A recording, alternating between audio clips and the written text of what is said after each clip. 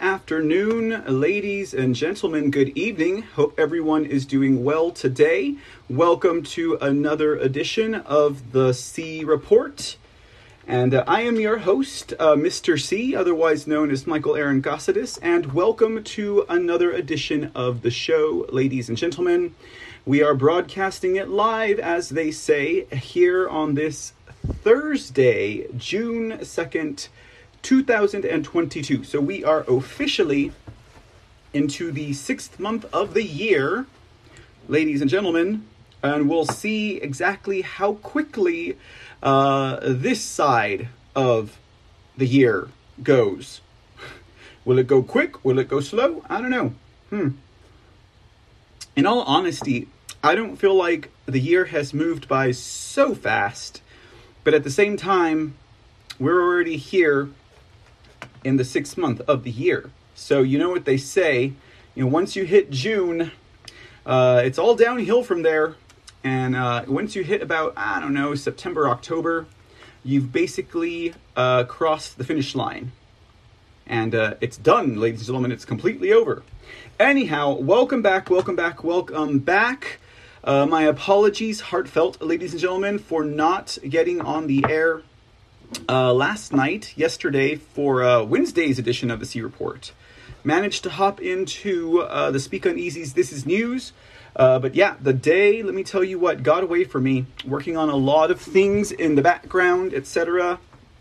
And, I could say rabbit holes, but the rabbit holes were not necessarily that. We're talking like working on stuff, and then getting to a point where it's like, I got to start to put the report together. We're already approaching that hour, right? The deadline. And then, the self-doubt, it's like, maybe the report I'm putting together right now is too much to tackle for the time frame I'm working in. So then start working on something else and then start looking at something else like, why am I talking about this? Anyhow, so today I have prepared for you guys a pretty full report. It's going to be a doozy. And just for any of you who are curious of what I've got on the table, because there's been, quite a few things going round and round the old headlines and news circuits, ladies and gentlemen, we'll be talking Russia today. So Russia, ladies and gentlemen, I would say if your interest is piqued in any means about Russia and what's going on over there, today is going to be an episode for you, and I think it'll be a good thing to talk about some of the stuff that is happening, some of the developments, just to keep that kind of top of mind, and also in regards to the whole interplay with these United States of America, and how that is going to be of some effect. I'm sure, as some of you all might have caught, dear old sleepy, cranky, pedo, creepy Joe, he went ahead and authorized long-range missiles to Ukraine. So what I did is I put together a nice little package of information, again, coursing through all of the Western-backed legacy media headlines, to, again, show exactly to the world, or at least to my audience, the differences between what he said and she said, right? What the Western world is being fed about that special military operation in Ukraine by Russian forces, versus what is actually happening over there with that special military operation in Ukraine by Russian forces. I've had no shortage of stories to share with you guys about what we're being told versus what is more plausibly the reality of the situation. And it's very important because it illustrates exactly the way the legacy media operates. Now, maybe it's not down to the detail, maybe it's not the minutia, Maybe it's not the entire, how would you say, a battle plan, blueprint, standard operating procedure manual for the legacy press, but it definitely does give evidence of how they operate, and blatantly how they lie, I should add. Blatant evidence of their lies.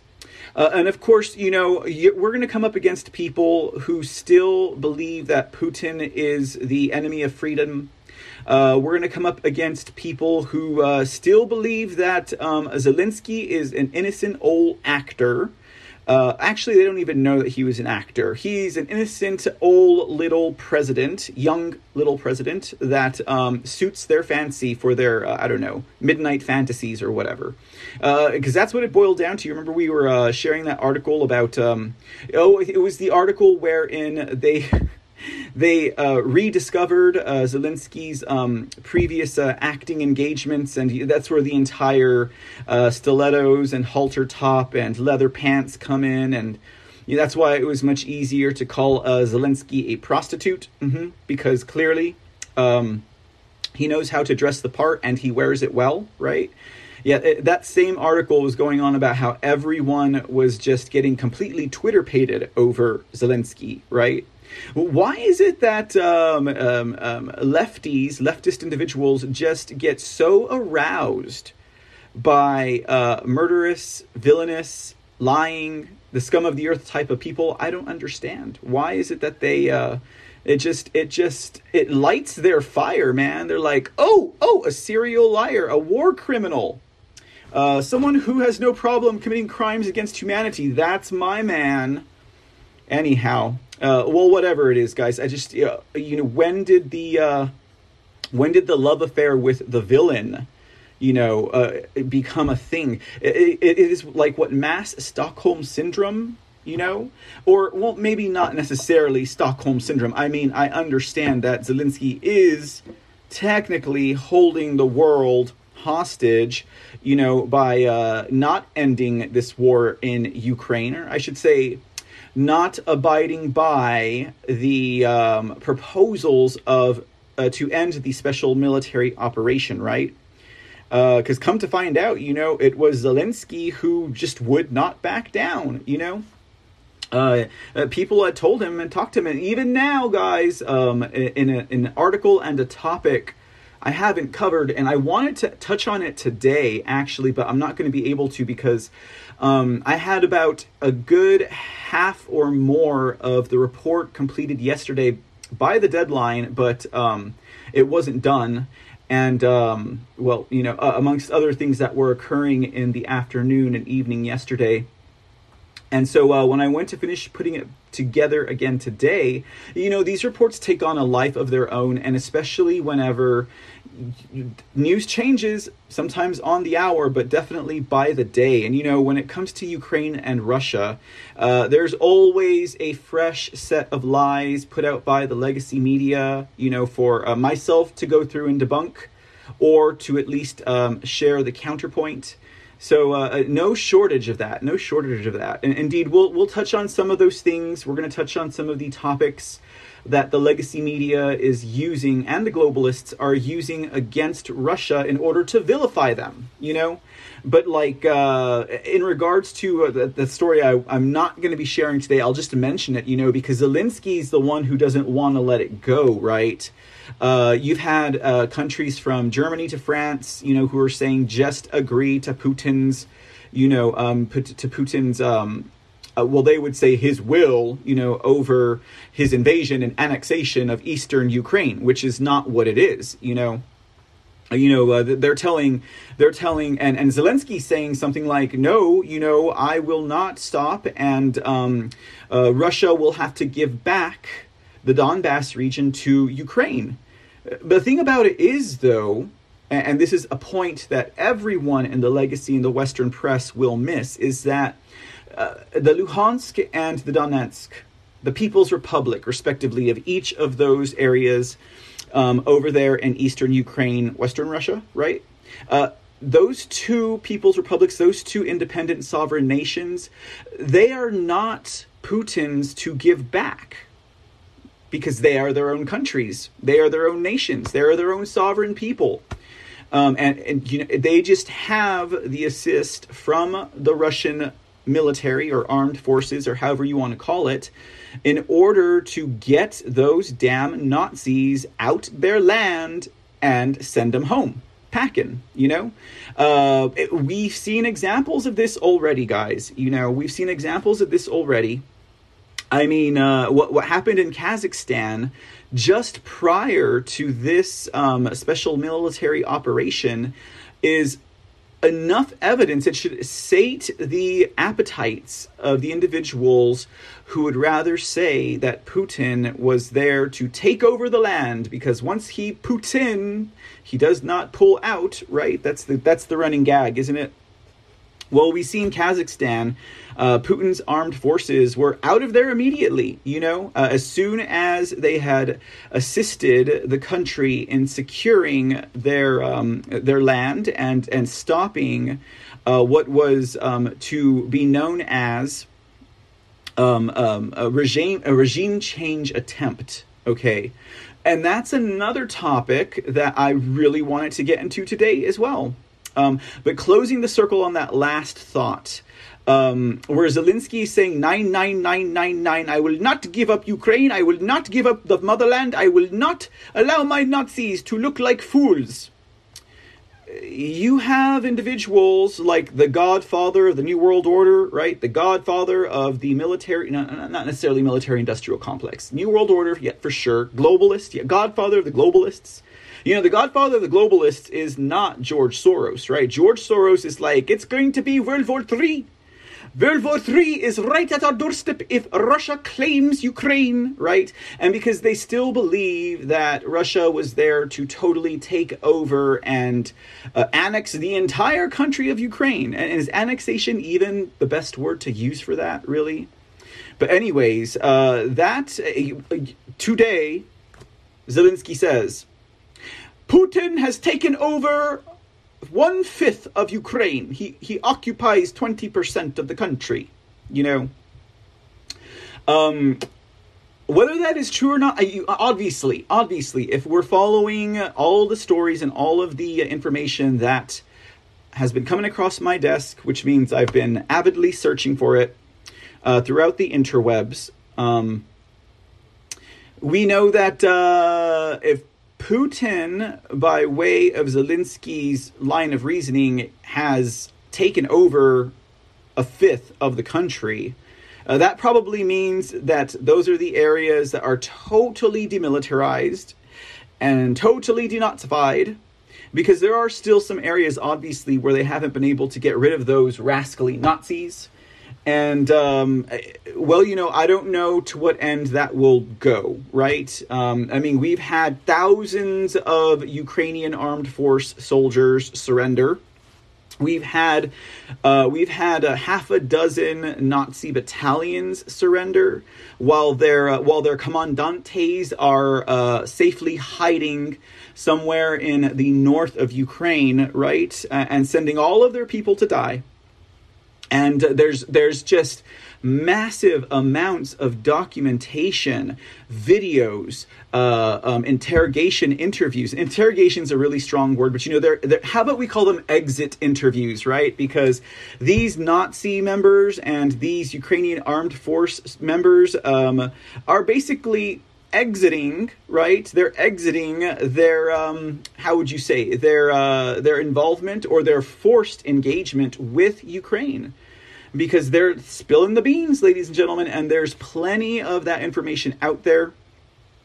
Unfortunately, I will not be able to share that with you all today, and I know the doubting audience out there that kind of is a little, you know, critical of these stories because they have not done their own independent research will probably say, aha, what a cop-out, Mr. C. You're not going to share with us any of these receipts that you have been you've been talking about the last 10 minutes. You are going to serve me a steak with no sauce. To which I always reply, I don't need A1 because I take my steaks medium to medium rare. Okay, all right. So no, but yeah, maybe we'll be able to get into it at a point, because there is just a lot of stuff that I want to share with you guys. But right now, for me, most pressing would be the difference between what the Western media is telling us and what the other reports are coming in from around the world, in non-globalist types of nations, so we can get an idea of where we're headed. The last time we talked about Russia last week and Ukraine, I think we painted a picture rather well of the current situation, which of course was Russia going back to focus on the Donbass region, because that is, after all, they saved it for last, basically, and they've basically taken it over, right? At least in one of those two sovereign nations that Zelensky thinks Putin has the right to return to Ukraine, right? Something else has come up in that time now, because after all, the people of the Donbass in the People's Republic of the Donetsk and the People's Republic of the Luhansk, they had a referendum way back about 8 years ago, okay, where they decided that they wanted to separate from Ukraine and become their own sovereign nation. And that's exactly when, not Zelensky at this point, but that's exactly when the nation of Ukraine decided to go ahead and start picking them all off, right? We're going to take out all of the Ukrainian people in the Donbass region that don't want to be part of Ukraine. We're going to kill them all, and that's what they've been doing for 8 years. But the kicker here is that it was the people of the Donbass region, okay, and those two sovereign nations currently, who did not view themselves as Ukrainian. In fact, most of them speak Russian, right? But they didn't want to join Russia, not like what we saw with Crimea, right? Where they had a referendum to exit from Ukraine and reestablish themselves with Russia. In the Donbass region, in the Luhansk People's Republic and the Donetsk People's Republic, they wanted to be sovereign nations, separate from both Russia and Ukraine. But Ukraine wasn't going to have it, okay? So a genocide ensued, because it just so happens that the majority of the people over there in the Donbass region did not want to be part of Ukraine. And so if you're going to kill all the people that don't want to be part of Ukraine, it's basically a genocide, right? When you have a large amount of the population, like in Crimea, it was 90 to 98% of the population voted to separate from Ukraine and return to Russia. Big numbers, guys. So killing them all. Thousands and thousands and thousands of people being murdered, mercilessly killed by Ukrainian forces. And here's another kicker. Not only was it the Ukrainian forces, not only was it the Nazi battalions who are members of the Ukrainian military, they had, war pigs and all of these other people and mercenaries and just bloodthirsty, ravenous fools coming in from all over the world in order to assist Ukraine by hire in taking out Russian-backed separatists in the Donbass region. So Russia gets involved, and Russia because these people support Russia more than they support Ukraine. Okay, they support Russia more than they support Ukraine. And now there's going to be a referendum to have these two regions join Russia. That's something entirely different. Putin released a statement, I think it was today or yesterday, that said, if the people of the Donetsk People's Republic and the Luhansk People's Republic want to join Russia, that option is there. But if they don't, he's not going to force them. So we'll see where that goes, right? We'll see where that goes, because after all, Russia just gave them a major assist, right? Russia's just given them a major assist. So if you are a crosswise globalist professor somewhere, you will say, this is exactly what Putin had planned. He just went in there saying he was stopping a genocide. Ukraine did not kill thousands and thousands and thousands of people in the Donbass region, and this was the scheme to begin with. Now, I could understand how it could look like that, obviously. But based on everything that I've read, including from reporters and journalists on the ground there in the Donbass, whom have spoken with dozens of people and Ukrainians, Donetskians and Luhanskians in that region, they don't want anything to do with Ukraine. So a lot of that will be part of today's discussion.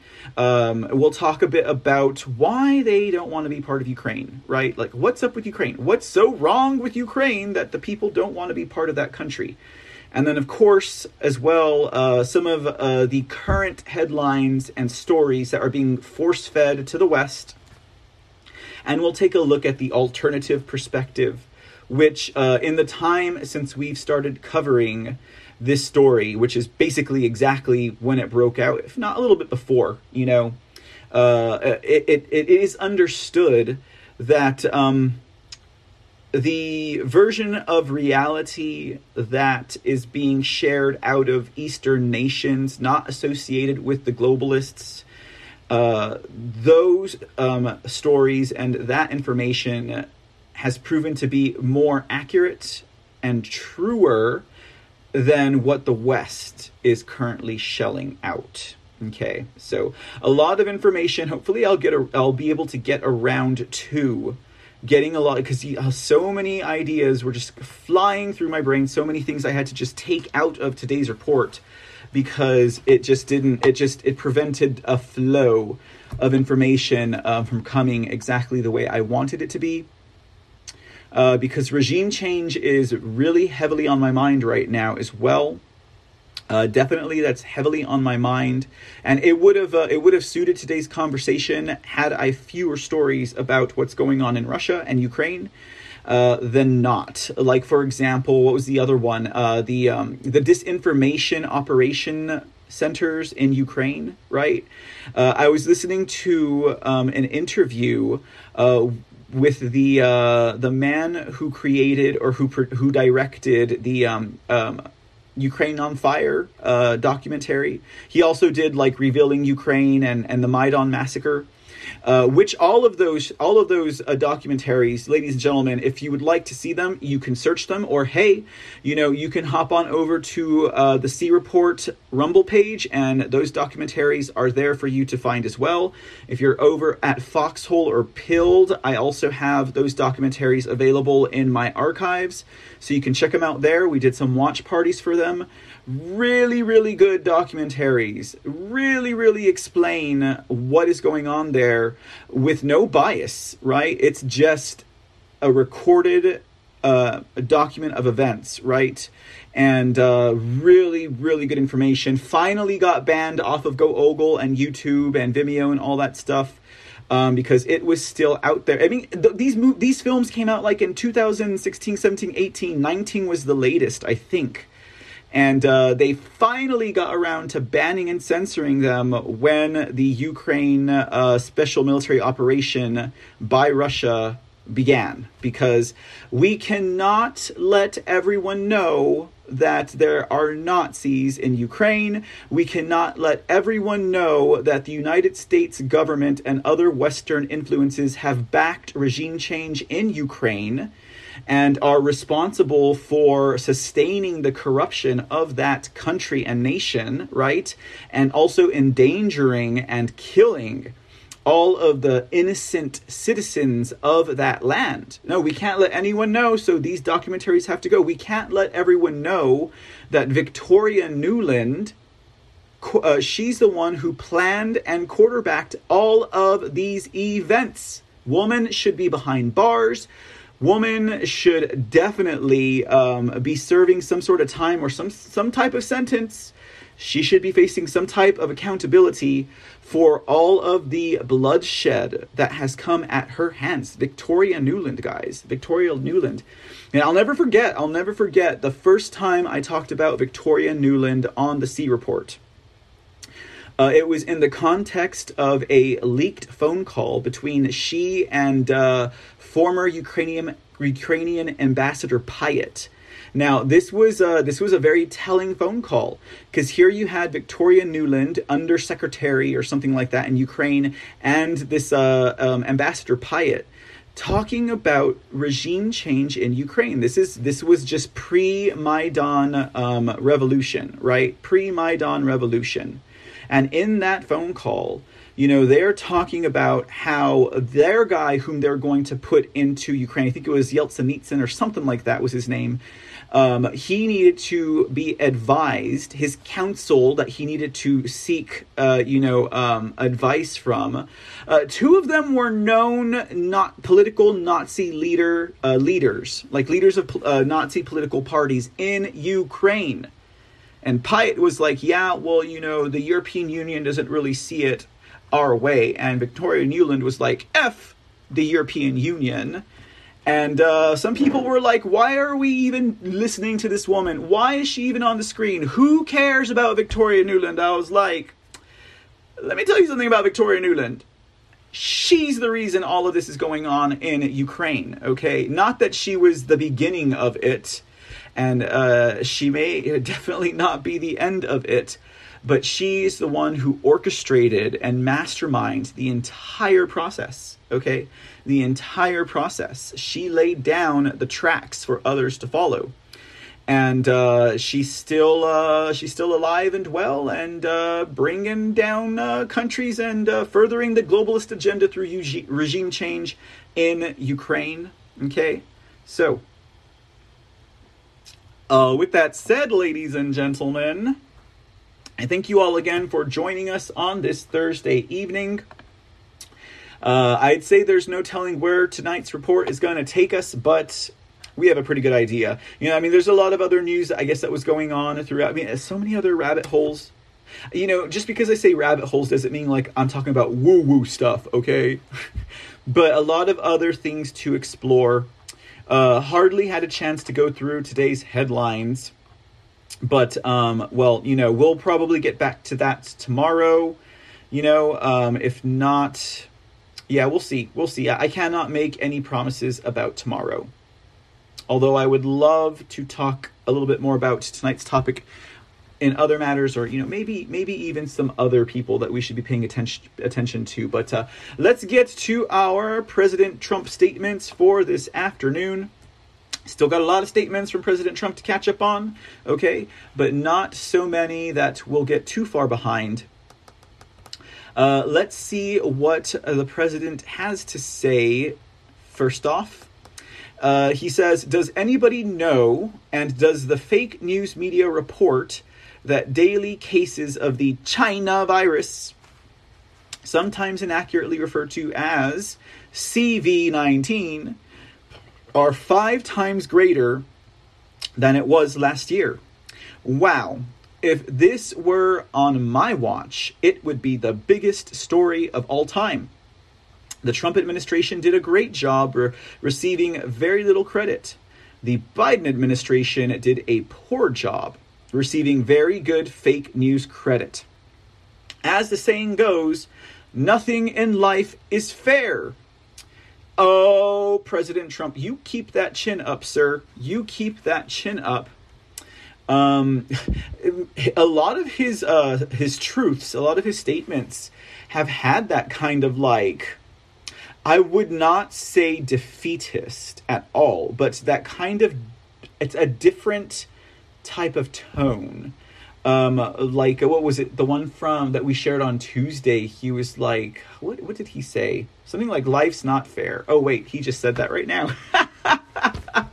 Something along those lines. And I was like, oh, he was, it was like, something about him doing a terrible job or something. Anyhow, that's not the point. The point of the matter is, maybe using that angle to really, trying to, encourage his followers or something to keep on going. It's true though. I mean, it is the truth. Obviously, it is the truth. Obviously, that statement in itself. Yeah, very true. Being careful. I don't know if y'all noticed not to say CV-19 because I have plans for this episode, ladies and gentlemen, and it involves someone's platform that goes by the name of Susan. Some of you guys might know. It took me a while to figure that one out. But yeah, fake news, absolutely fake news. That's going to go right in line with today's report. In fact, let's share this truth next. Great reviews for truth, please. The disinformation lunatics are working hard to do damage. It won't work. Too strong and too good, maybe best ever and only getting better. Besides, truth has me, and failing, boring Twitter never will. Although they now want to, badly. Spread the word. I'm sure those of you who are on Truth Social are enjoying your time there. It is nice, now, does it feel like an echo chamber at the moment? A little bit, but it's not, for me, it's not a bad echo chamber. Now, an echo chamber specifically would be where you're getting the same message and same story over and over and over and over, like an echo, right? But actually, I'm finding a lot of information and a lot of other news items that I might not have come across. So it's more like an information stream for me, with a lot of great people there so far. That's not to say that there aren't a couple of trolls already inhabiting. But what is everyone going to do on the day that some random lefty or progressive or Democrat gets onto Truth Social and they start pushing articles about, I don't know, how great Joe Biden is and how low jobless records are, right? What was that latest one that I saw? It was like job necessity is down 60% or something like that. I was like, okay, jobless Americans down 60%. It was like something like the best since, like, I don't know, the 1970s or 60s. And I was like, they're including everyone that doesn't have a job that no longer counts for benefits, right? Probably not. But yeah, what is everyone going to do when that happens? I feel pretty bad for that individual. Not that they'll come for him in any type of rude manner, but we'll be bombarded with probably a lot of links and facts in those comments. Very much so. So yeah, there you go. Oh, so many ideas from that statement about exactly why Elon Musk was doing Twitter again. And there is even a statement or a truth that Trump said about Elon. I thought I included it in this one, but I guess not. A massive surge of illegal immigrants is right now taking place at our southern border. A surge like never seen before and coming in totally unimpeded. Over 100 countries are represented. Our nation is being destroyed. Yeah, another truth. Ladies and gentlemen, another truth. There are a lot of different truths or statements for me to go through, and I chose the ones in particular because I think they more closely related with the topic of the report for this afternoon. When we're thinking about all of these illegal immigrants coming in and ideas of regime change, ideas of like these terrorists who are coming across the border, right? I mean, the West is satisfied with 30 terrorists coming in to kill George W. Bush, and that's about as far as they will take it. They're to satisfy and also to to satisfy and also to disarm the real truth about, we don't even know how many other terrorists have actually come into the United States of America through the southern border. Never mind, like, all of the terrorists that were probably stowaways during the Afghanistan refugee thing here in America. Never mind all the Nazi terrorists who are stowaways with all the Ukrainian refugees who are coming this way. We're talking about the ones that go undetected at the southern border, right? And also, of course, while our southern border would not require $40 billion to be completed, it might have costed $40 billion to not build the wall by now or not to complete it. We're more concerned about Ukraine than we are our own nation. Very telling. Very telling. Very telling indeed. So, yeah. Here's another one that has to deal with war and international entities. I took in billions of dollars from South Korea in order for them, a very wealthy nation, to be paying something for their military protection. Biden just left and did not ask for anything. They think we are so stupid. Yeah, they either think we're so stupid or they believe that we look very stupid. Or maybe they're like, they think, maybe what they really think is, damn, they're good. Look at what they're doing to their people. Their people don't even realize that they're stripping all of their wealth away. Their people don't even realize that they're being set up to fall. Their people don't even realize that they're being set up to become a socialist communist country and to lose everything that they once stood for as a nation. Maybe that's what they're really thinking. But yeah, no, I get it. Yes. We don't like to look stupid. But unfortunately, when we allow a stupid leader to stay in office who should not be there, how else could we look? It's not even because we didn't ask any money from South Korea. It's because we haven't done anything about the obvious coup that took place. I was going to say regime change, right? Well, yeah, it was a successful regime change.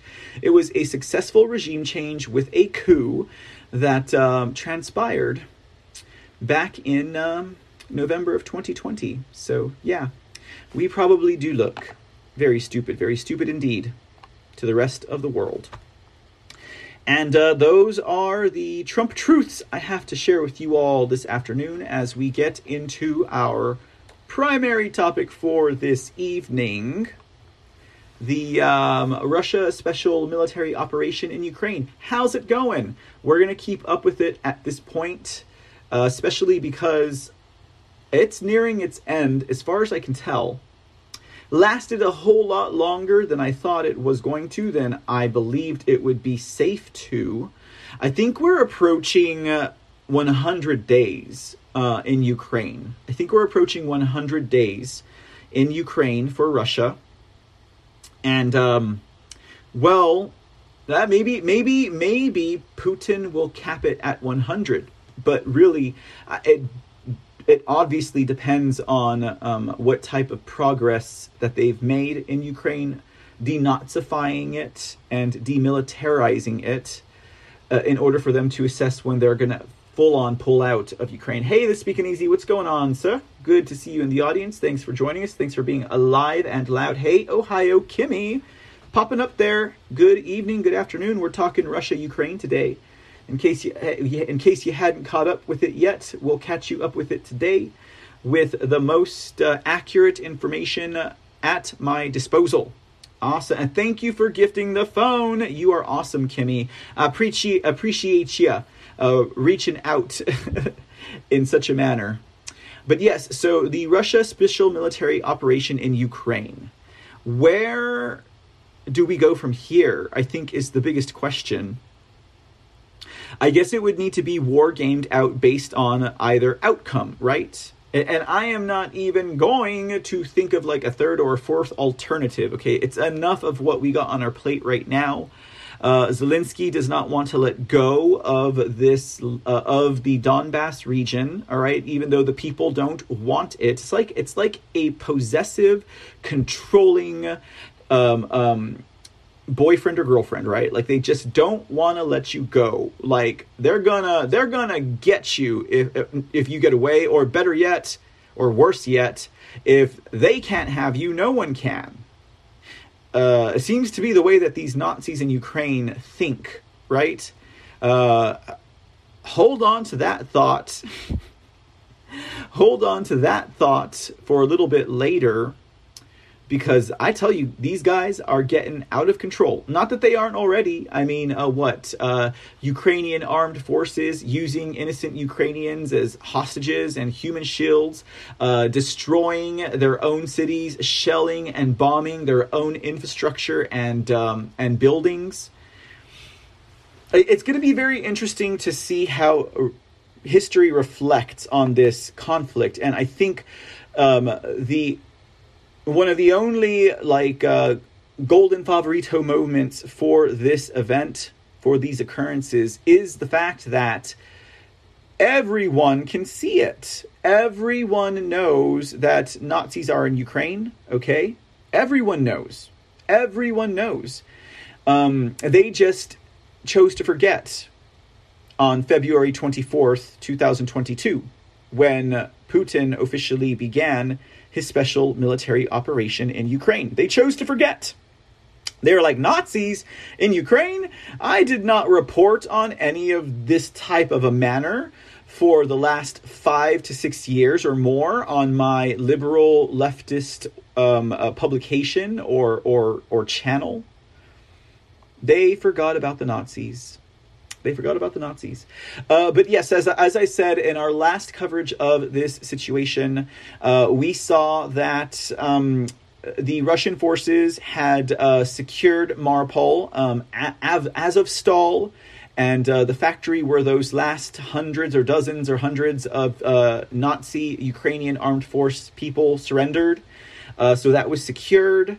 And they began to exit Mariupol and other cities to go and reinforce the Donbass, which they were already over there creating cauldrons to encircle and to defeat the Nazis over there. We covered how the Ukrainian armed forces, as hostages, they are experiencing humane types of treatment. You know, they're getting their scars dressed, they're getting fed, they're getting meat back on their bones, right? Because some of them were being starved by the Nazis, and by that I mean not the official Nazis in the Ukraine armed forces, but the armed forces who were probably forced to fight, the ones who were not for Russia and who were with Ukraine but didn't want nothing to do with the battle, forced into battle. Do you know how many trannies they had on that wharf? Maybe that's why Ukraine lost.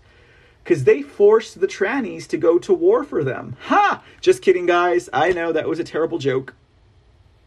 Beware, America. Beware, right? Anyways, I crack myself up. But yeah, so all that going on, okay, and so we have a little bit more information. Now, where are we at today? Okay, the first major thing to cover, I would say, is that with this whole event occurring, okay, and it's because of NATO, and I would hope that the world, at least people in this nation, are recognizing, because there certainly are a whole lot of other people around the world that recognize that NATO is basically the United States de facto willing, globalist entity and army. Okay, entity and army, right? So where goes the will of the globalist, there goes the firearms and the firepower of NATO. Okay. And they're trying to scoop up as many allies as they can. Right now, we have other nations in the area that are quickly trying to become part of NATO, or at least sign up for some type of military agreement with this globalist corrupt organization. But the number one thing that has been on the lips of all of these globalists and all of these fearmongers and all of these individuals who see Putin's special military operation as a complete invasion of Ukraine in order to take them over, is that we're going to go to World War III, ladies and gentlemen. We're going to have an all-out war between Russia and the United States. Like, it's like NATO can drop the curtain, it can drop the veil, and there behind you will see the United States pulling all of the levers and controlling the situation, just hiding behind it, right? Hiding behind NATO. I don't know why in this mushroom cloud I see Bozo the Clown. That's besides the point. That was totally random. Sorry, guys. Anyway, so for those on the podcast, we're looking at a mushroom cloud between fractured flags of Russia and United States of America. I just see Bozo in the clouds. You know, they say the demons hide in those clouds. Anyways, okay. So, so... It's like, what the heck are you talking about, Mr. C? So there's that, right? So that's been kind of a delicate balance particularly for the Deep State Department, members of NATO, and the current illegitimate regime, right? That's why we haven't sent ground troops into Ukraine. That's why no one has, because they don't want it to be an all-out war between specific nations.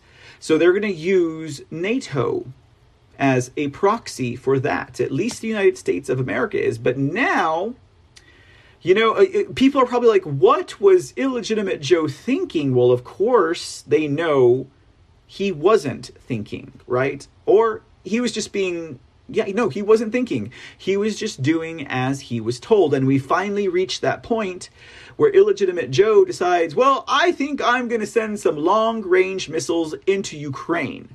And you know what his validation for that was, ladies and gentlemen?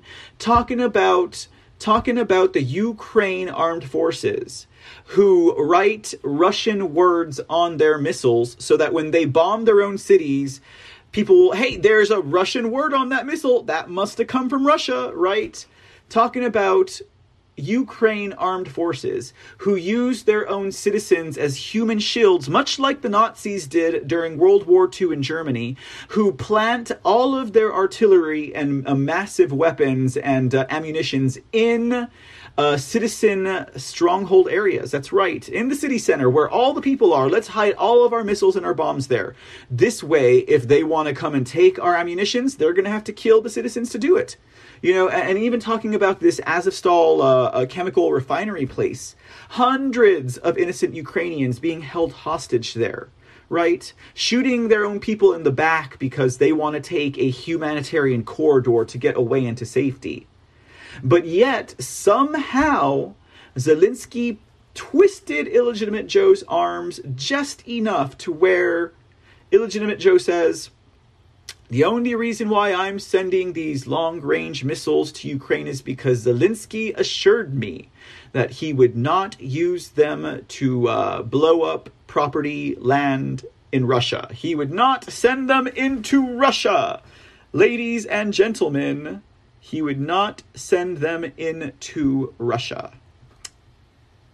Just based on everything that I prefaced that comment with, using Ukrainians as human shields and hostages and destroying their own land and property and infrastructure, I bet. Oh, and lying about it all the while, right? Massacre in Bucha, right? Train stations blown up in Kramatorsk. Hospitals bombed in Mariupol. Yeah. All of that was Ukrainian armed forces who did it. All of that. Documented, debunked, fact-checked, on the ground, reported, shared. Of course, it's just the West that does not hear this truth and information, okay? But based on all of that, you can rest assured, you can bet your bottom dollar, illegitimate Joe Biden, that Zelensky is not going to have an offensive against Russia utilizing the same long-range missiles that you have authorized for their use. Like 40-mile range, long-range missiles. That's being determined, that's being seen as actually an escalation, okay? And would bring the United States into direct conflict with Russia. No longer needing a proxy ghost or entity. No longer needing a proxy globalist, pact of nations. It's no longer all of the nations. It is now a singular nation, and that would be these United States of America. But it's prophecy, Mr. C. You know what? Things change. Ladies and gentlemen, things change. Let's see what was said about this entire situation as being reported. Let's see here. Where is this? I think this is coming from the Legacy Media. Yeah, this article's coming from the Legacy Media. Let's see what they got to say about this. Something to the effect of Biden making good reason for sending over these missiles and where that's going to leave us. Hey! Putin, we're not there yet, okay? All right. Let's check it out. What's she got to say? It says, illegitimate Joe made a decision to provide Ukraine with longer-range precision rockets, unleashed angst in Moscow and applause in Kiev. But it's not clear yet how much of a difference the advanced weapons will make in what has become a stalemated, grinding conflict with no clear end game. Now, I am going to pause there in the second sentence of this article to make a declaration, okay? And that is, these people are just damn liars, okay? So they are saying this is a stalemated, grinding conflict with no clear end game, which is an utter lie. It is a lie that the legacy press, the Western-backed media, has been spreading in order to build morale for those on their side, to deceive the world into believing that Russia is making far more advances into Ukraine and has definitely has an end game. So that this way, if they should somehow manage to tip the balance of what is occurring over there, well, they can say, well, you know, Russia was already, they were already kind of losing. So, you know, it just makes sense that it helps their story, right? This is information warfare. This is psychological operation. And it's down almost right to mind warfare as well, right? Because they are playing definitely on the beliefs of their people, which, you know, at the start of this, they did the psychological ops, right? Throwing out the propaganda and seeing who it would stick with. By now, and because Putin has taken almost 100 days to get through this, those psychological operations have turned into truths and beliefs and affinities within the souls of those who believe the propaganda and the lies of the Western-backed media, so that it is now elevated to mind warfare, because it is their belief, after all, that Ukraine is winning and that Russia is losing, right? That's why they say all of these lies about the weakness of Russia and Putin dying and the economy of Russia and Russia being responsible for, I don't know, every pandemic and every collapsed economy and every famine and even supply chain reasons. That is all blamed on. That's why they spread all these lies. They have to vilify and demonize this man and that nation beyond any propaganda they've ever spread in the past, because Putin is destroying their game in Ukraine and exposing a lot of it. And we can't have that. So, like I said, legacy media news articles will continue that lie just as sure as they will continue the big lie about November 2020, right? Anyhow, just thought I would clarify that for anyone brand new to this information or brand new to this podcast and live stream. It also remains, the article continues, it also remains to be seen how Russia will respond to the United States move, which will once again shift the playing field in the 3-month-old war. Special military operation. As the United States, the Kremlin has increasingly tried to frame its invasion of Ukraine as a proxy war between Washington and Moscow, even though Biden has repeatedly said he would not send American troops to fight in the conflict. Okay, another misstatement. The Kremlin has increasingly tried to frame its invasion of Ukraine as a proxy war. Okay, you know, now, the part that it is a proxy war between Washington and Moscow is accurate. The inaccuracies are, Kremlin's not necessarily trying to frame them. The Kremlin understands that NATO is controlled by the United States of America. Another piece of misinformation is that it is not an invasion of Ukraine. They are not trying to take Ukraine and to hold it and inhabit it forever.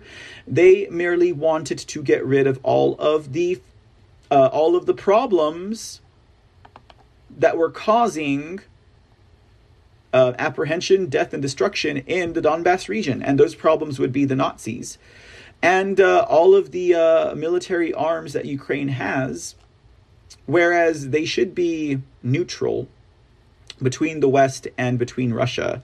They are not, okay? Because after all, Zelensky was a puppet for them, installed. Well, you know, probably not installed, Zelensky was installed in Ukraine much like illegitimate Joe was installed in these United States of America. It was done by big lies that change elections. That's exactly why. I mean, I've even heard it said that the entire reason why illegitimate Joe did not stake a claim in the presidential election of 2020, why he waited so long to make his announcement to run for president, was because he could not do it until Zelensky was elected. Because once Zelensky was elected, most likely using the same methods of election that they used here in 2020, he could not be sure that the plan would work for him. Isn't that an interesting tidbit of information? Very interesting, isn't it? Okay, back to the article. The Biden administration argues this most recent military aid package will help Kiev target Russian artillery behind the front and give the Ukrainians more leverage when or if negotiations resume, said Daniel DePetris, a fellow at Defense Priorities, a Washington-based think tank that advocates for military restraint. Unfortunately, no negotiations are on the horizon, he said. Neither side is ready to concede anything. Here's a look at 4 key questions about Biden's latest decision and its potential impact. Shoot and scoot. What's the advantage of the new missiles? The mobile rocket artillery launcher the Pentagon is providing to Ukraine can strike targets from about 40 miles away.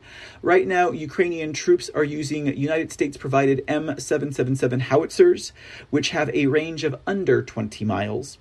Other Western allies have also provided similar howitzers in what has become an artillery duel on the largely open terrain of the eastern Donbas region of Ukraine.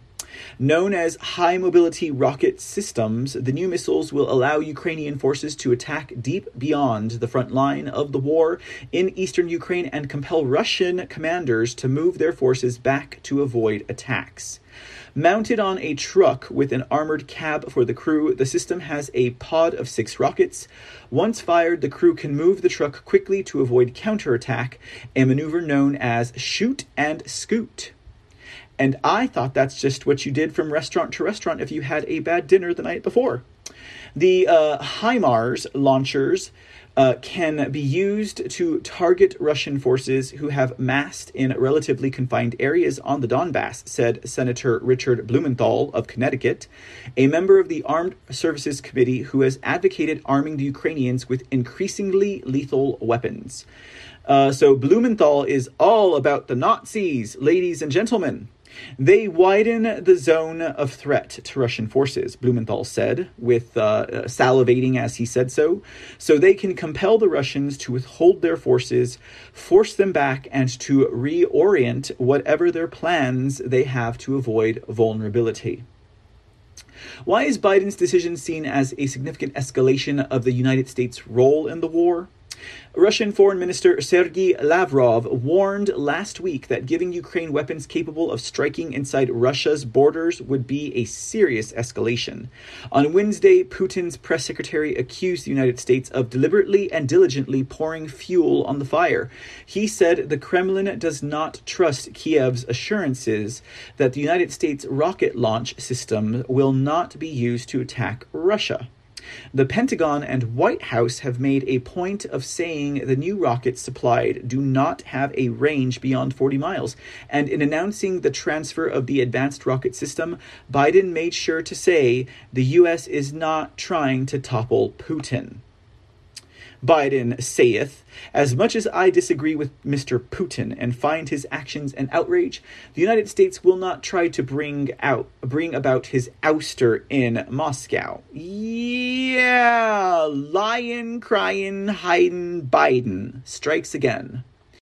On Wednesday, Secretary of State Antony Blinken dismissed questions about how Washington could ensure Moscow would not take this as a provocation. Simply put, the best way to avoid escalation is for Russia to stop the aggression. Oh, is that the only way? Is that the only way, Blinken? Is that the only way to stop this military operation? Is that only way to stop escalation? That's ridiculous.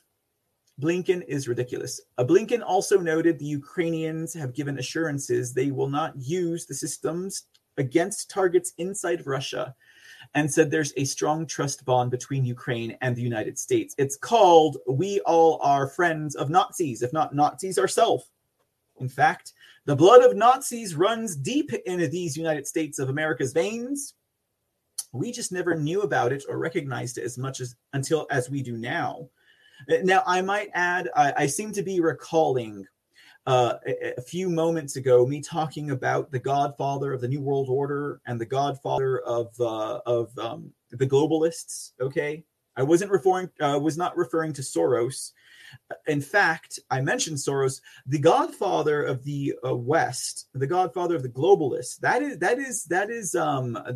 Kissinger, ladies and gentlemen, Kissinger. Okay, and Kissinger, during the World Economic Forum's most previous roundabout of circle jerking, advised world leaders present, globalist world leaders present at that event, that Zelensky needed to knock it off and give the Donbass to Russia. Now, why did Kissinger say such things? Well, unfortunately, we will not be able to cover that tonight. Rest assured, ladies and gentlemen, Kissinger has been waiting on a tab patiently in all of my news stories to share. We'll get to that eventually. But that's a very interesting dynamic if you think about it. Why would Kissinger go directly against Zelensky, NATO, the United States, and Soros, and advise that they hand over the Donbass to Russia? And again, I will also submit this fine point. The Donbass is not Putin's to hand over. Let's not forget that, okay? Continuing with this article, will this change the course of the war in Ukraine? Right now, there's a war of attrition, and neither side is winning or losing, says lying Evelyn Farkas, who is spreading propaganda so that this way the world does not recognize that Putin has made far advances, and Zelensky should have waved the white flag a long time ago. But, you know, another benefit of lying about Russia's advances in Ukraine is that they can continue to supply arms, ammunitions, and weapons to Ukraine as long as the world doesn't realize that he lost a long time ago. And the only reason why he's pulled through is because they keep on sending weapons and money to Ukraine. So that lie can continue, right? It says, but because the United States is now sending Ukraine attack helicopters, tanks, howitzers, and other weapons, Ukrainians should have the opportunity to turn the tide of events or to seize the offensive, says Farkas, who happens to be the director of the McCain Institute of Regime Change and Destruction of the United States Republic. Mm-hmm. Yeah, very interesting, guys. I think we'll leave it there. They just go on about how both sides are stalled. That's a lie. Okay, etc. Okay, they're still rooting for it.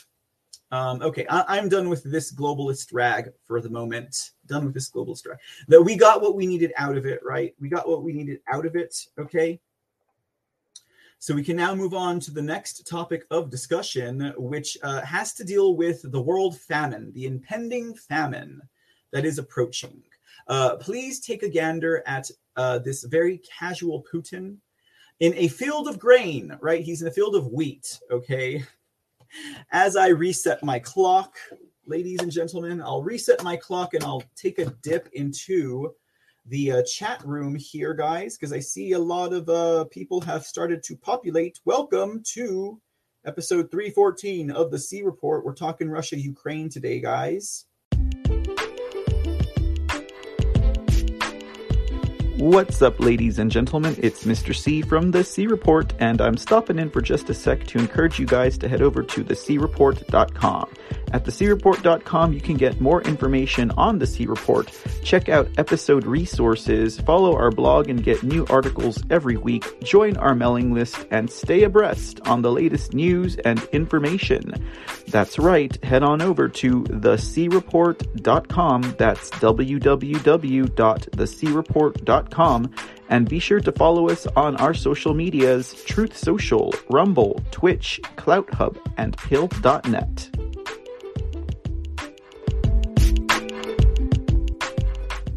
Who do we have there besides the Speak Uneasy, Ohio Kimmy, and Disco Ball Chaser? Well, Aurelius Locke is in the house. Good afternoon, my friend. Good to see ya. Let's see here. Yes, sir, was a good show, bruh. Oh, you're talking about last night's show at the Speak Uneasy. It was a fun show. It was an interesting show, right? Yeah. We just get off topic so much, but it's always such a great conversation. For those of you over at the podcast who are wondering, what the heck are you talking about? Wednesday nights at 10 p.m. Central, I moonlight over there as someone who knows something at the Speak Uneasy channel. If you've never heard about the Speak Uneasy, well, you can find him over at Pilled, Foxhole, and whom else? Twitch as well, as I believe. And if you still are chained to Facebook and Twitter, I think over there as well. And maybe even YouTube, right? But let's see here. So yeah, that's on Wednesdays, guys. Wednesday nights. Fun time. Had a good time. I was glad to make an appearance since I was absent throughout the day. Let's see here. What else? Is your mic backwards too? What else is backwards? Are you talking about the Western-backed Legacy Press? I don't know. Do I sound like I'm speaking in reverse? Aha! Fun stuff. Okay. Awakened Mom, good afternoon. Putin is a bad guy. He's done bad things, but this time he's protecting his country. Ukraine's the evil cesspool run by the World Economic Forum. You know, half of that sentence I jive with, Awakened Mom, but Awakened Mom, I will offer you the same respectful challenge that I offer to anyone who says Putin is evil and Putin is a bad guy. Please cite your examples, and even better yet, cite your sources. Give me some articles that talk about the evils of Putin. Please, Awakened Mom, I would encourage you, if you're going to make a statement like that, and furthermore, if it's going to be a truth of your heart and soul, I respectfully request documentation that shows the evils that Putin has committed. Respectfully, because I can't find them, but all I hear is rhetoric from people that Putin is evil and he's the enemy of humanity in the world and the United States of America. But honestly, Awakened Mom, I have not found those articles. I have not yet read about what Putin did in his time with what is the Russian Secret Service, or the Russian version of the CIA, right? Not the Kremlin. I don't remember what they're called. But I've not yet read how he was a cannibal and he stole state secrets and he betrayed people and he stabbed people in the back and he killed homosexuals. I haven't read any of that during his time with the Russian, CIA. Because I haven't read that part about him yet. But everything that I have read about him since he has been the leader of Russia, I have not been able to find anything to suggest that he is the enemy of humanity and that he is a war criminal. So, Awakened Mom, if you got those articles, please, please, please pass them my way, because I would love to read them. Let's see here. What else do we got? Respectfully so, I request those articles. Let's see here. All right, you guys, they are paid mercenaries trained by the U.S. Yes, and that is why I think, and Awakened Mom, this is another comment by Awakened Mom, saying they are paid mercenaries trained by the United States, according to the State Department's Secretary Newland. Newland, right? That's why we talked about Newland so many months ago. Yeah. Paid mercenaries. We even have United States citizens who are part of these military firms, right? And they're mercenaries and they're over there fighting with the Nazis. And I was kind of like, I wonder how those mercenaries for hire, if they have a soul, if they have a conscience, feel. When all of a sudden they're like, you want us to shoot this Ukrainian person? Or you want us to bomb this and shell this city? Wait, what? Do you think they even flinched? Or do you think that money as their god, they were unaffected by what they were seeing and experiencing, Let's see here. Putin, From what I understood, Putin told Biden, "You rule nothing." And that's how that conversation ended. Before Kissinger, there was Harriman and Lovett. They set the stage, and Kissinger was the front man. Ooh, good to know, Aurelius. Thank you. See, this audience is a wealth of information. The commies are out in full force, says Ohio Kimmy. They are not hiding anymore. Yep.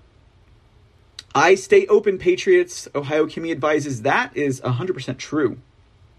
They don't even try to hide anymore. Mr. C, did you see Klaus Schwab's face as Kissinger was speaking?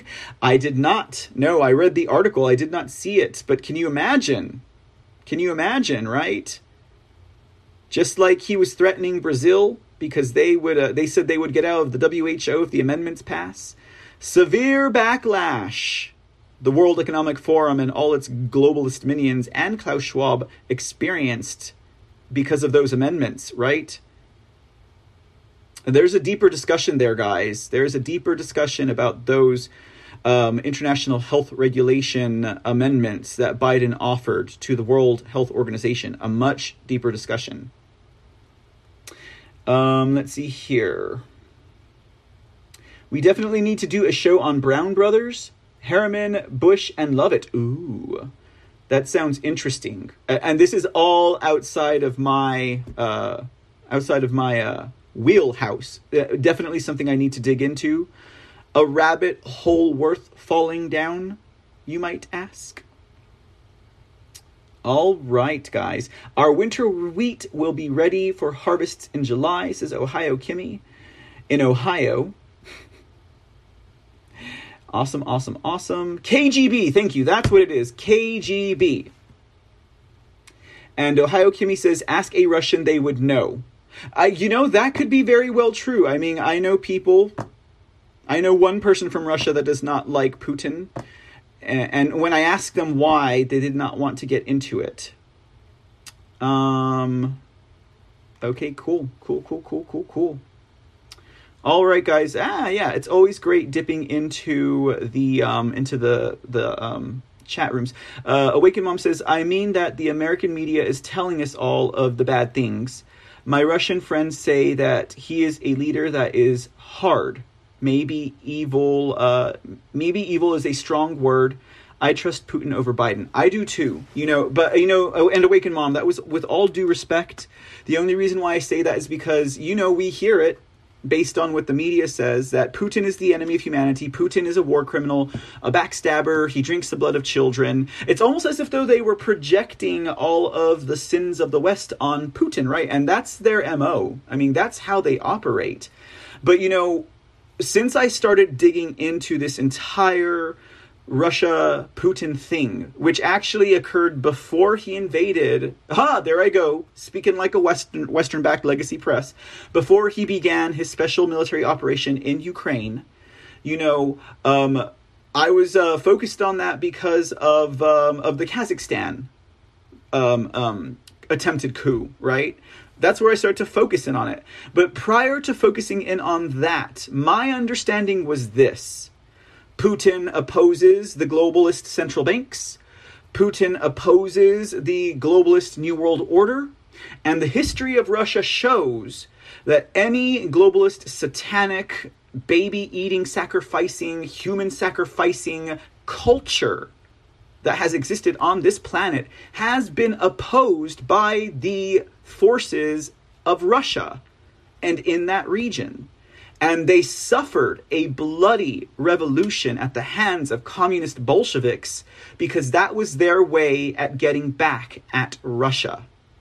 And Russia has always been, unless convenient, has always been the enemy of the globalists until they had, their own Stalin in there, whom they assisted in climbing to power through the Bolshevik Revolution into Russia, turning them communist, killing all the Russian people. putting them under a whole decade's reign of death and destruction at the hands of the communists, the friends, if not the creation of the globalists. That's been my understanding historically of Russia. So when I started really getting into Putin's role in Russia, and, a lot of this was unveiled when I shared with you guys the Putin interviews with Oliver Stone. If you're over there on Foxhole or on Pilled, you can look in our archives. I have all 4 documentaries of the Putin interviews there. If you're not, you can check it out on Rumble. I have it there as well, or just search for it, the Putin interviews, right? And learned a lot about Russia that seems to be a misunderstanding or perhaps intentional mis or disinformation about the Russian culture and the leadership of Putin. And when I watched those interviews, I was like, this is not a leader that's lying. This is not a leader who just wants the best for Russia and to take over the world and just to destroy other dominant nations on this planet because he wants to be the alpha nation.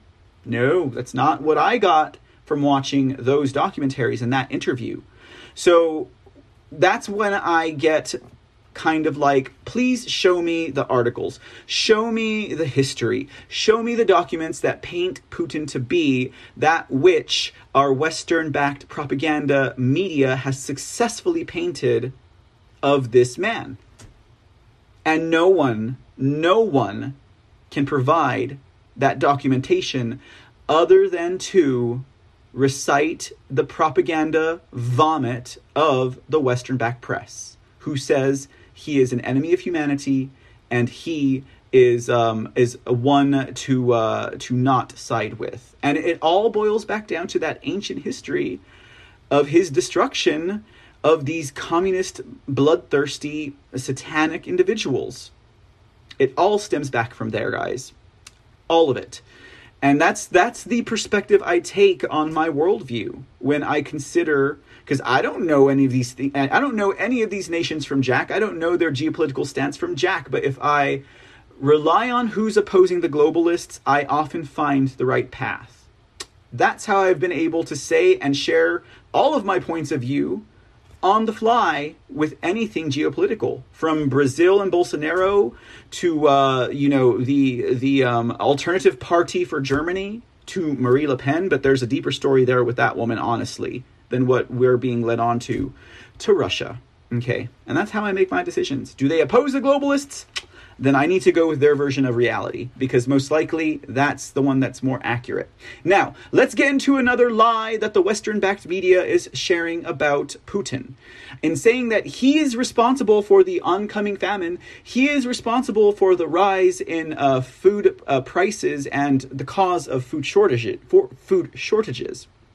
And, I guess on a technicality, if you're on the side of Ukraine, you could partially say that is true.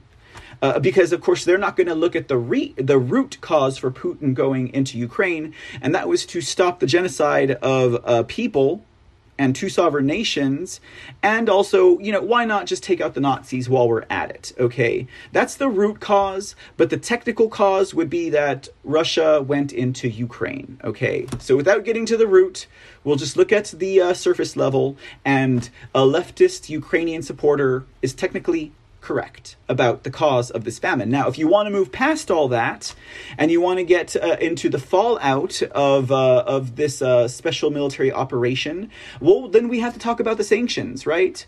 We have to talk about the sanctions. But just for hoots and hollers, here's what this is what the West sees. They're all, look at that Putin. He just smiles so connivingly, so evilly, with such satisfaction as he steals grain from Ukraine. He prevents the world from getting food. He causes a famine. Look at this evil man. He is just beside himself with glee, knowing that he is bringing down the world because he's too stubborn to let go of Ukraine, right? He has to go and take over another region. Sorry, that is the... that is the face that they see. Putin, why'd you have to smile like that?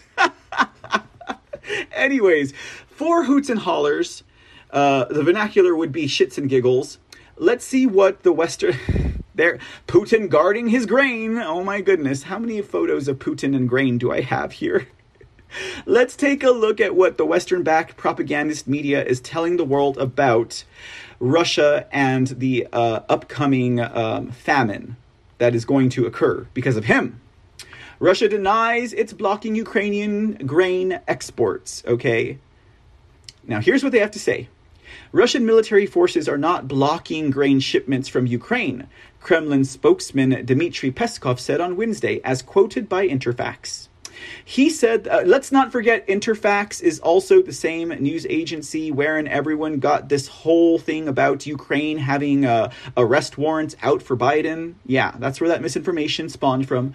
He said the ports have been mined by the Ukrainian military, which prevents ships from going out to sea, which is...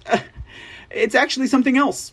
According to the official, Moscow is willing to find ways for Ukraine to resume the shipment of grain from its Black Sea ports, though a final agreement has not been reached. Peskov added that the issue has been discussed with Turkey as well as several other states. And in fact, all the heads of state and governments with whom there have been conversations recently, as well as United Nations Secretary General Antonio Guterres, received detailed explanations from President Vladimir Putin that Russia does not interfere with the export of grain.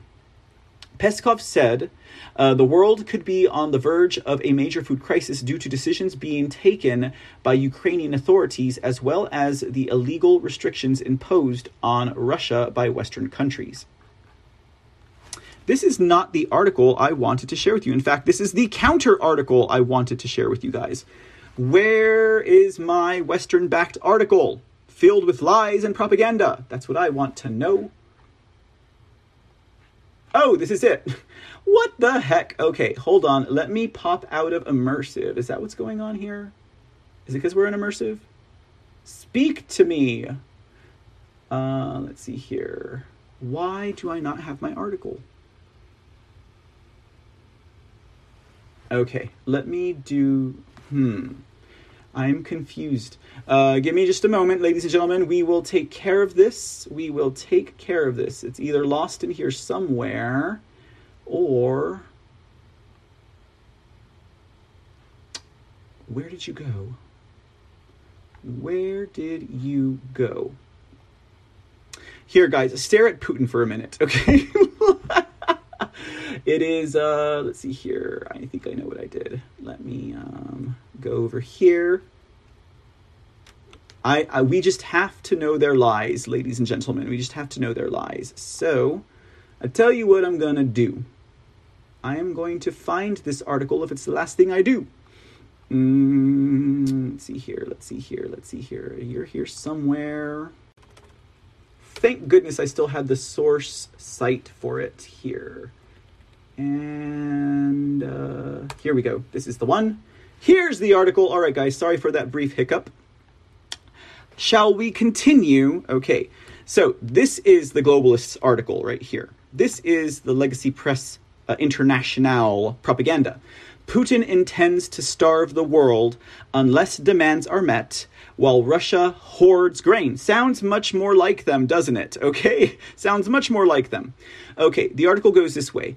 Russia has stated that it is willing to allow grain to leave Ukrainian Black Sea ports in exchange for the lifting of sanctions imposed on Moscow as a result of the Russian invasion of Ukraine. Okay, so this is the only way they're going to do it, is that you have to lift the sanctions, according to this article.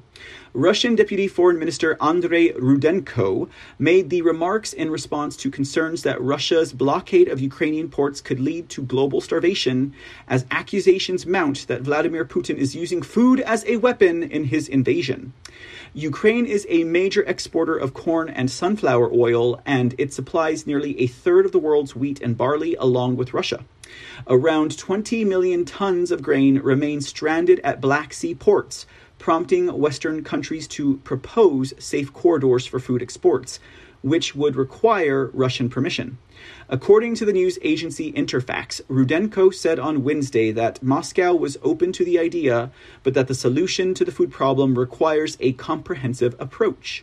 This included requiring Ukraine to clear all ports where ships are docked, resolving insurance issues, and allowing Russian ships to dock in European ports, and vice versa. He stated, Russia is ready to provide the necessary humanitarian passage as it does every day. Okay? Now, keep in mind that the statements by Russian officials, leaders, etc., they are strikingly consistent. Okay? Their statements are strikingly consistent.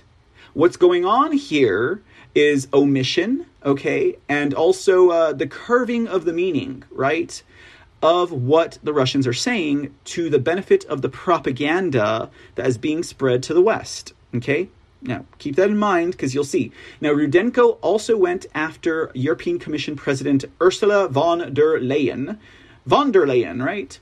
Who had accused Russia of hoarding its own food exports as a form of blackmail and of using hunger and grain to wield power in her remarks in Davos on Tuesday. We are always ready for dialogue with anyone who seeks a peaceful resolution of all problems, Rudenko said on Wednesday, adding, I leave Ursula von der Leyen's statements on her conscience. Strikingly consistent, the Russian statements are.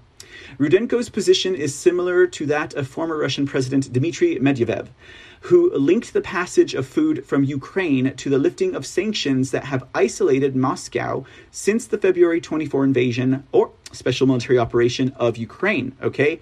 Keep the sanctions in mind. Now, Russia is saying we will allow grain to flow freely if you lift the sanctions. That is an honest and consistent statement, okay? Now, last week, Medvedev, the deputy chairman of Russia's Security Council, wrote on his Telegram social media channel that allowing food to leave Ukrainian ports would come with conditions. All right, you got to wonder who his side he's on. Countries that import our wheat and other food products will face significant challenges without Russian supplies, he said, adding that Russia expects assistance from trading partners, including on international platforms. Otherwise, it appears illogical. On the one hand, insane sanctions are being imposed against us, while on the other hand, they are demanding food supplies. Russia's state, and that is insane. That is insane if you understand the sanctions, okay? Russia's statement that it is willing to allow food exports from Ukraine if the conditions are right come amid a Kremlin-backed television narrative warning of food shortages for those who oppose Russia. Now, you got to wonder who is creating those Kremlin-backed television narratives, right? You got to wonder. Political scientist Dmitry Egorchenkov said on Russia One's 60 Minutes that countries with normal relations with Russia, not even friendly, but just normal, will not go hungry, okay? So, again, not even friendly, okay, will not go hungry. Normal relations with Russia will not go hungry. Okay, so that's your Western-backed article. Okay, now, just to refresh you guys with a non-Western-backed article, Russia denies it's blocking Ukrainian grain exports. Let's resuss this. Russian military forces are not blocking grain shipments from Ukraine. Again, this is another spokesman for the Kremlin, Dmitry Peskov. And it says here, the ports have been mined by Ukrainian military, which prevents the ships from going to sea. So what they're saying is there are water mines out there, and so they can't move forward. Okay, that's what they're saying. According to the official, Moscow is willing to find ways for Ukraine to resume the shipment of grain from its Black Sea ports, though a final agreement has not yet been reached. It might have something to do with those sanctions, I'll tell you. Okay. So we can skip the rest of that because we already went through it. I don't want to bore you guys too much with a repeat here. But it says here again, Peskov said the world could be on the verge of a major food crisis due to the decisions being taken by Ukrainian authorities as well as the illegal restrictions, the sanctions that are being imposed on them. Okay, so why do you guys think that the West can run away with lies about Russia saying you have to lift the sanctions, and yet it's true? It's like a switch of hand here. You know why? Because it is what the sanctions are what is actually blocking the food, besides the landmines in the water, right? Here's a brief explanation from a non-Western-backed news agency. Russia explains why its grains cannot get to the European Union or the world. Russian grain exports can't get to Europe because the sanctions imposed by the European Union on Moscow effectively block supplies. Russian Foreign Minister Sergei Lavrov explained on Wednesday. He says, although Western countries keep saying that grain has not been sanctioned, they for some reason fail to mention that the ships that transport Russian grain are in fact under sanctions. European ports do not allow them in. There's no insurance available, and in general, Western sanctions have disrupted the logistical and financial infrastructure that Russia uses to export its own grain. You can't ship it if the ships can't pass. The European Union banned Russian vessels from entering its ports as part of the fifth package of sanctions adopted in April. Lavrov's comments follow accusations from Western nations that Russia is blocking Ukrainian ports on the Black Sea, something that Moscow has denied. According to Kremlin spokesman Dmitry Peskov, Ukraine has blocked its own ports by laying mines that prevent ships from going out to sea. Now, why would Ukraine do that to itself? Well, I don't know. I mean, with these Nazis, they seem to be fond of self-inflicted wounds. I mean, if every nation in the world were represented as a child in high school, Ukraine would be the one that goes to school with slasher marks on their wrists that don't even cut the right way. They just want attention, okay? They just want someone to be on their side. And that's what this seems to be exact. I believe the Russians about Ukraine putting landmines in their own sea, because that truth is more accurate than the reverse, based on everything that we've seen with this with their actions during this military operation.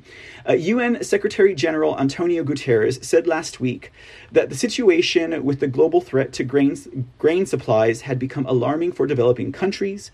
The UN official also said the conflict in Ukraine and the resulting sanctions on Russia affected the prices and availability of fertilizers, and these factors combined were propelling the cost of wheat, which could worsen the food crisis globally.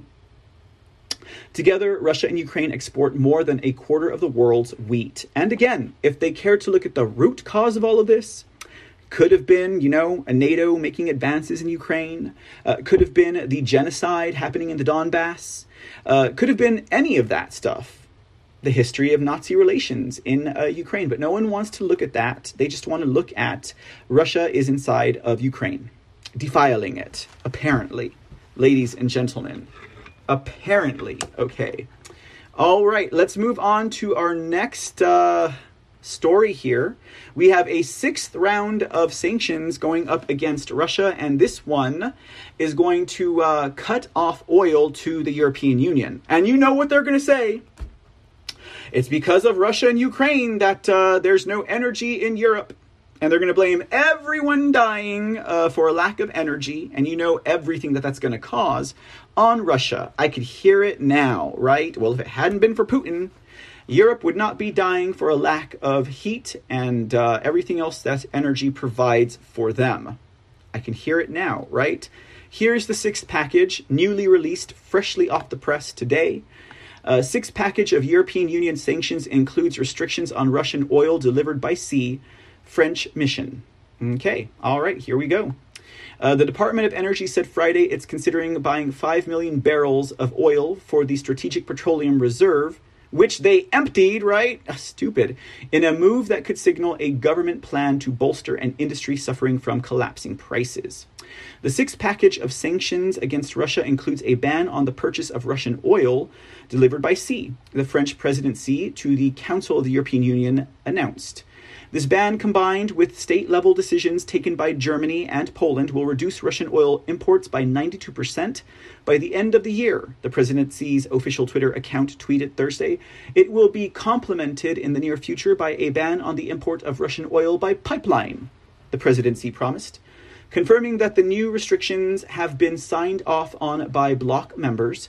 The mission indicated that the sanctions package will be adopted by the Council by written procedure, and that the details on the restrictions would be published in full on Friday in the European Union's official journal. Along with the maritime oil ban, the restrictions are said to include additional sanctions on the export of high-tech goods and chemicals to Russia.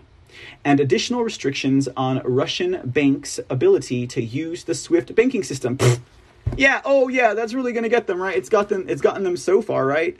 Including by Sberbank, the country's largest bank. They have their own system, which actually dozens of other nations on this globe use as well. This is not going to hurt them in the slightest.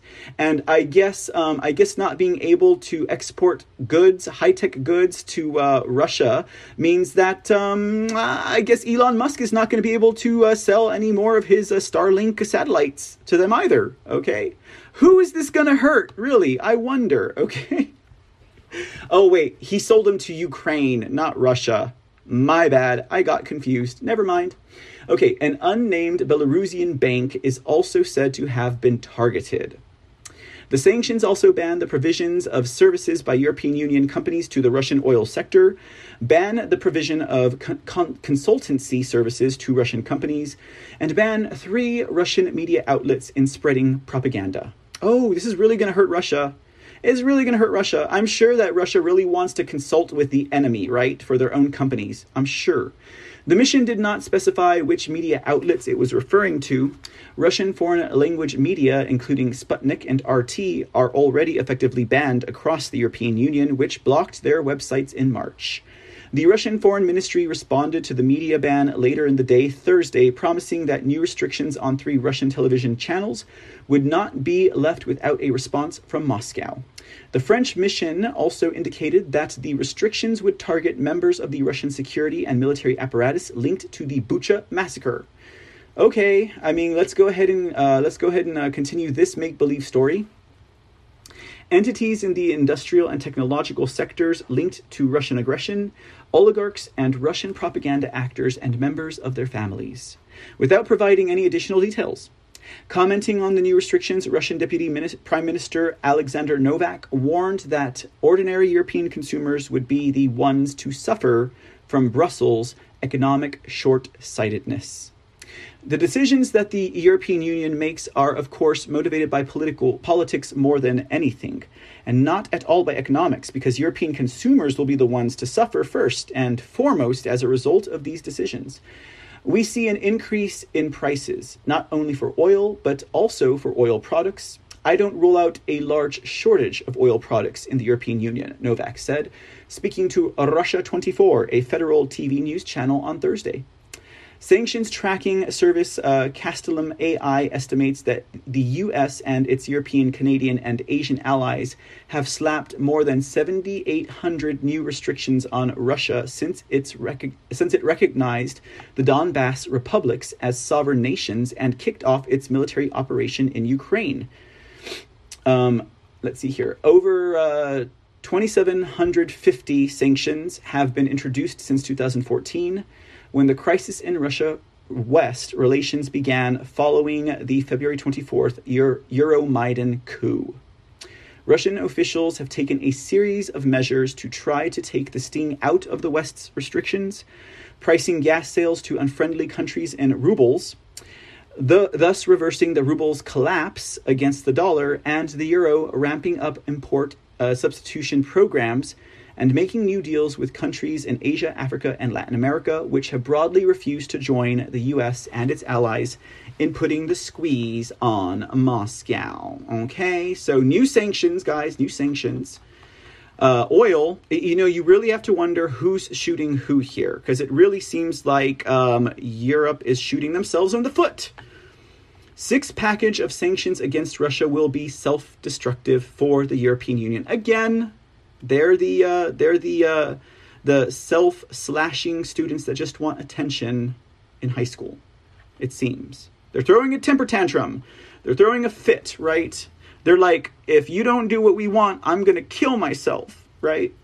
The 6th package of sanctions against Russia will have a self-destructive effect for the European Union, the Russian Foreign Ministry said in a statement issued on Thursday following the new anti-Russian steps of the European Union. Obviously, The main components of the next package of anti-Russian unilateral restrictions agreed under the slogan of combating dependence on Russia will have a self-destructive effect for the European Union. No wonder it took Brussels almost a month to force member countries to this decisive demonstration of solidarity, the document says.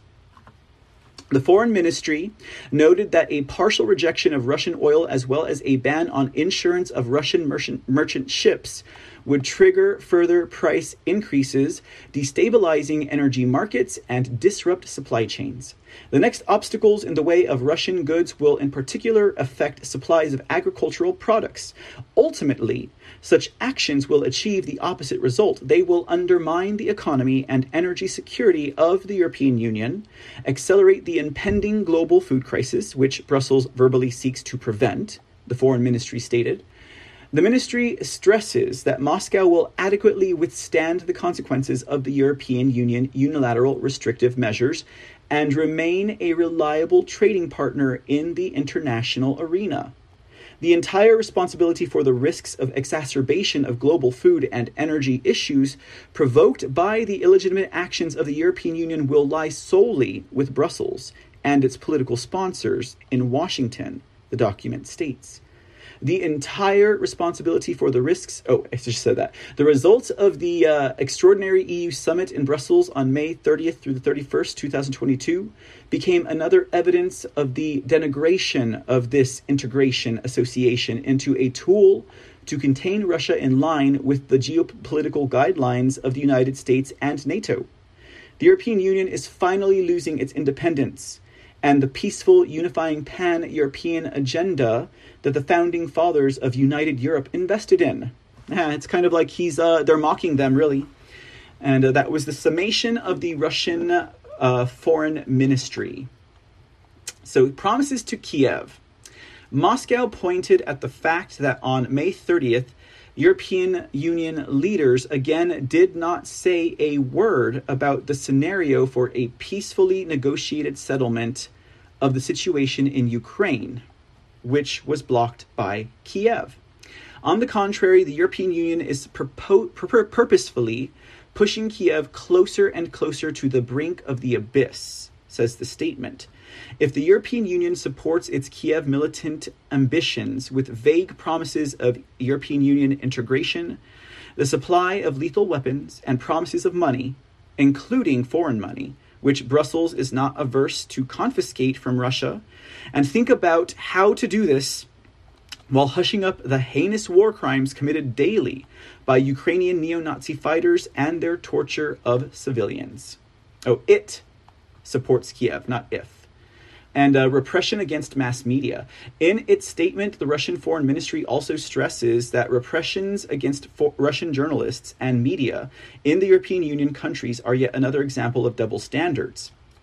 The statement goes on to say, a new ban on the broadcasting of 3 more Russian TV channels has been approved. This, unfortunately, has already become the norm for the beacon of democracy and pluralism. In other words, the Western information space is finally being cleared of dissent, and signs of freedom of speech. Moscow stated that the unlawful unilateral restrictions of Brussels are not only futile, but also harm primarily the residents of the European Union countries themselves, aggravating their already difficult socioeconomic situation. In this sanction, the EU calls for third countries to support anti-Russian sanctions, regardless of the interests of their population. Sound frankly cynical.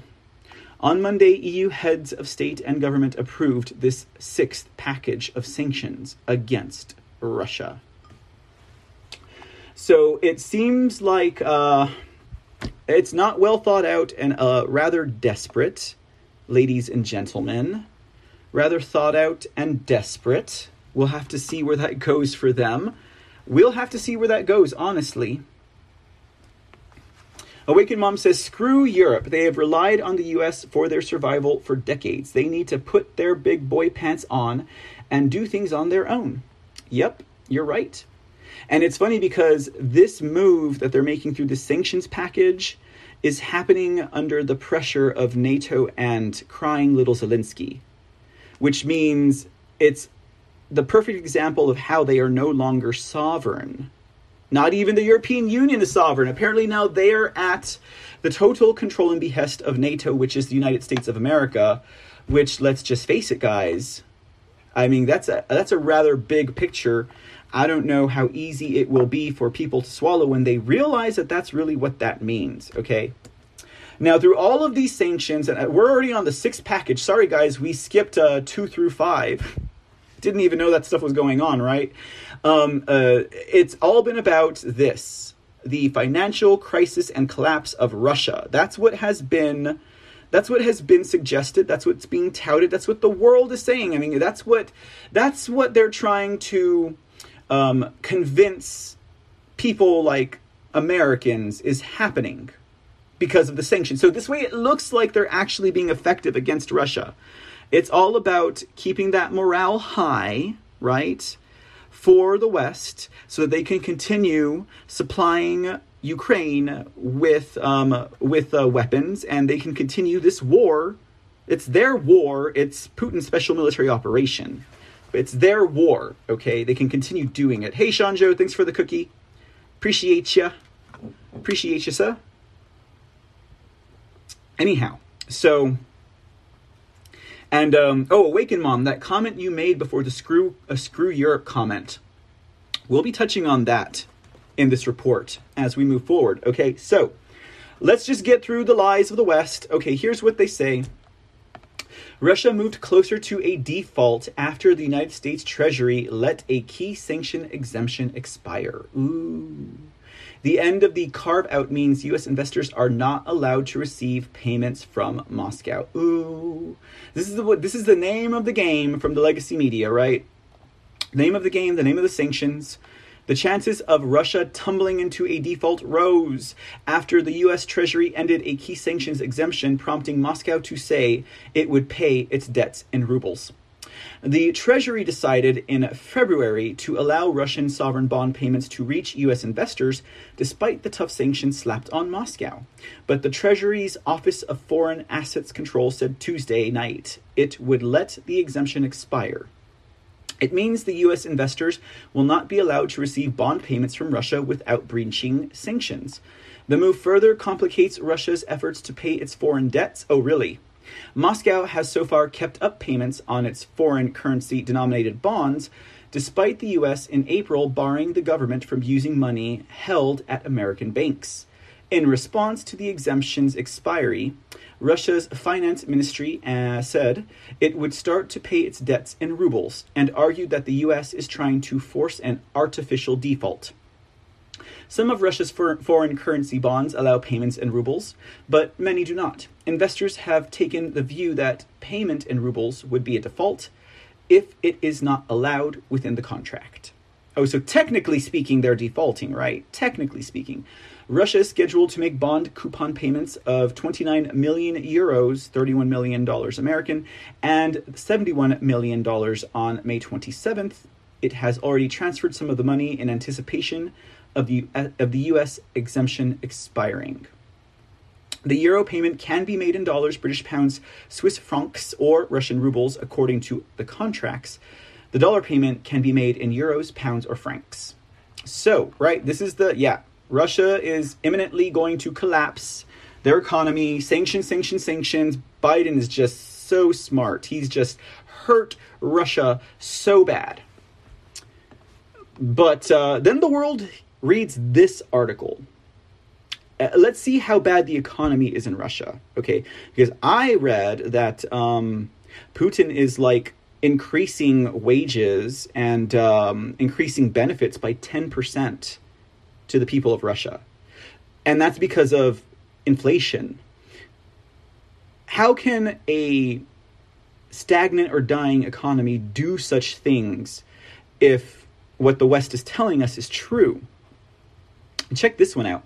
Russian ruble tops global currencies in 2022 despite Ukraine war and sanctions.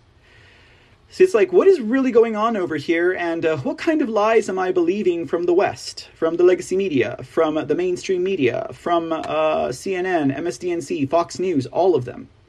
The Russian ruble has turned into the top performing currency in global financial markets despite Moscow facing a bombardment of crippling economic sanctions and financial restrictions. Year to date, the ruble has strengthened by about 14% against the US dollar. By comparison, the US dollar index, which gauges the greenback against a basket of currencies, has advanced by roughly 6%. And that's probably also artificially inflated and manipulated, right? Following Russia's invasion of Ukraine, their special military operation, the currency had cratered to pennies on the dollar. But after a series of fiscal and monetary policy interventions, the ruble recovered and is now performing better than the Brazilian real, the Uruguayan peso, and the Mexican peso this year. Since mid-March, when it bottomed out against the US dollar, the ruble has appreciated by more than 115%. But the ruble's rally took a breather on May 26th after the country's central bank pulled the trigger on its third cut to interest rates in a little more than a month. Yeah, they're also cutting their interest rates, guys. The Central Bank of Russia reduced its benchmark rate from 14% to 11%, making it less attractive to hold rubles. The decision was higher than economists' expectations of 2 percentage points. Overall, the institution has executed 900 basis points worth of easing since the beginning of April. Elvira Nibalina, head of the central bank, revealed that she thinks more rate cuts could happen at future meetings, saying that the coming quarters won't be easy. Moscow has seen encouraging signs in the latest inflation data, enabling the institution to unwind its aggressive policy tightening. The monthly consumer inflation rate rose by 1.6% in April, down from the 7.6% month-over-month spike in March. The producer price index climbed by 6.3% month-over-month, compared to the 5.9% increase in March. Officials have also been trying to decelerate the ruble's immense gains by loosening capital controls, but these efforts have so far been unable to achieve this objective. At the beginning of the military conflict, Russia undertook a series of measures to support the ruble, including capital controls that prevented asset sales, gold purchases after a 2-year hiatus, and forcing companies to buy rubles. Now that the ruble is one of the top performing currencies, Russian officials might have done too much to stabilize the currency. Typically, a stronger currency is good for an economy since it can help fight inflation and enhance the nation's purchasing power, making it cheaper to purchase foreign goods. However, because Russia is mostly barred from international commerce, Moscow can hardly buy anything from advanced economies. Market analysts are unsure if this strategy will be enough to slow down the ruble's acceleration, since much of the currency's movement is now dependent on the trade balance. A rising ruble can also put a dent in the Kremlin's budget, trimming the value of its oil and gas tax revenues that are priced in US dollars. Russia is enduring growing financial pressures at home as well, such as the ballooning costs of the war in Ukraine and increasingly expensive social programs. Although the international community has censored President Vladimir Putin and his government, Moscow is still supplying several foreign markets with its energy products. In April, Russian crude oil exports rose by 2%, totaling about 4.8 million barrels per day.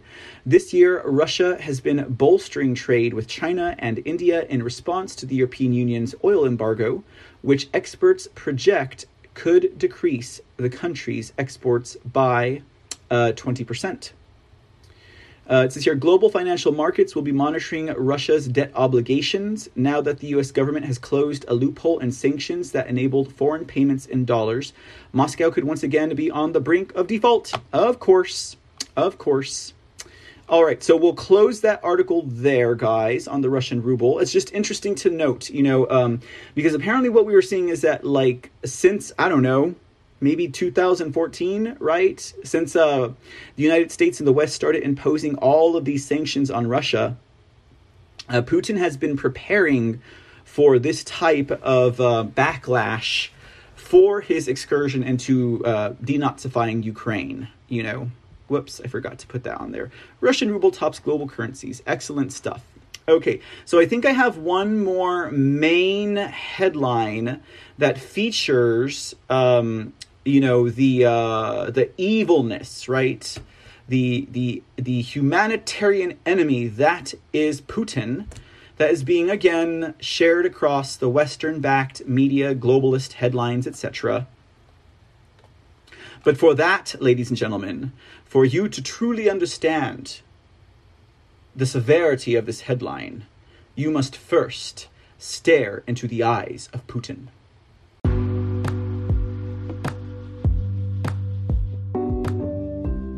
The C Report and all the shows on this podcast channel are 100% listener supported. We don't have corporate sponsors. We don't have independent sponsors. Our sponsors are you, the listener. So if you like the work we do and like what we have to say and contribute to the world of news and information and entertainment, please show us your support. Make a monthly donation to help sustain future episodes at anchor.fm/The C Report. Your support is greatly appreciated. From 99 cents per month to $4.99 per month to $9.99 per month. Every donation counts, and every bit helps. Show your support for the C Report and other shows on this podcast channel by visiting anchor.fm/The C Report. And thanks, y'all.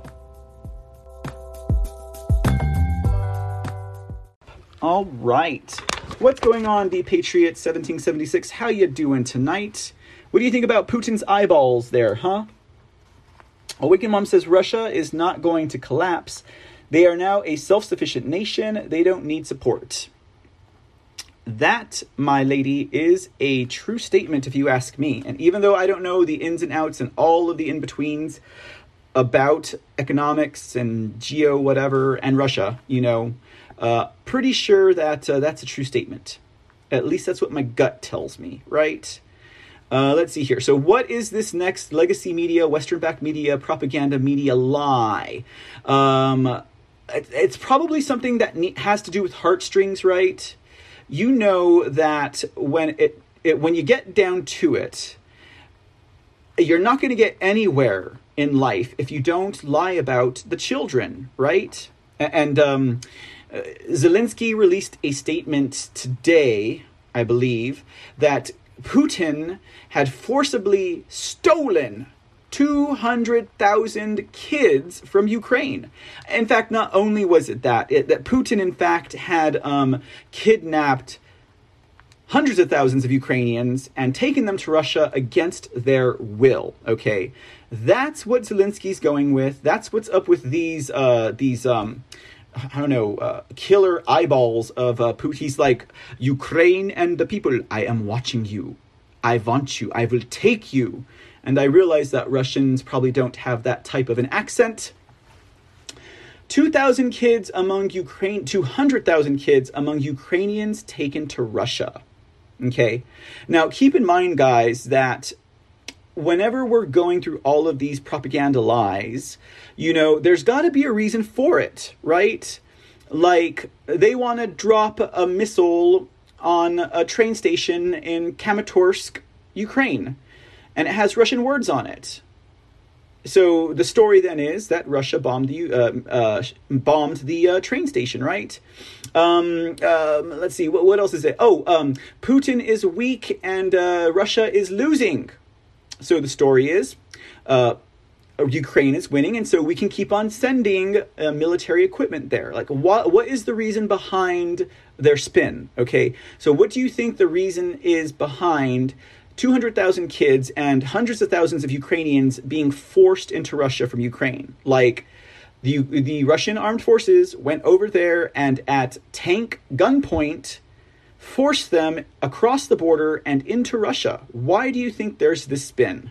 Aside from the children, people think about the children. It's Zelensky's last resource, even though he bombed, like, I don't know, a hospital where babies are, not an infirmary. I was going to say an infantry, but that's something totally different, right? Anyways, what could be the reason? Let's see what this article says about that. Ukrainian President Volodymyr Zelensky said Wednesday that 200,000 children are among the Ukrainians who have been forcefully taken to Russia and dispersed across the vast country. They include children from orphanages, children taken with their parents, and those separated from their families. Zelensky says, the purpose of this criminal policy is not just to steal people, but to make those who are deported forget about Ukraine and unable to return. Zelensky said this on International Children's Day. So not only does the West and the Democrats and Beto O'Rourke exploit children, apparently so does Zelensky. They must be cut from the same cloth. That could be a guess, but International Children's Day, let's exploit the children. It's not like they're not exploited enough. Zelensky said Ukraine would punish those responsible, but first it would show Russia on the battlefield, with the assist of long-range missiles from the United States of America, that Ukraine cannot be conquered, and that our people will not surrender, and our children will not become the property of the occupiers. And they're not even occupying Russia, last I recall. They are, Russian forces are leaving the cities that have been demilitarized. Zelensky said 243 children have been killed so far, no thanks to your Ukrainian armed forces with the Nazis, using children and innocent people as hostages and human shields. Zelensky also said 446 children have been wounded, same reason as above, and that 139 are missing. They might be in the tunnels down below, adding that it could be more, as his government does not have a full picture of the situation in areas occupied by Russian troops. He then described the deaths of 11 children, calling them by their first names and saying how they were killed. Thank God we don't have that here, guys. I would not read it either way. So this article gives us some more of their propaganda about what's going on with Ukraine and Russia. It says in Lviv, and I believe this is where all of the commanders are hiding out. And actually, I also heard Lviv is where their last remaining propaganda, psychological operations, military unit is located. A regional governor in western Ukraine said Russian airstrikes on transport infrastructure wounded 2 people on Wednesday, which means the Ukrainian army did it. Lviv regional governor Maxim Koitsietsky did not name the target of the Russian strike near the city of Lviv.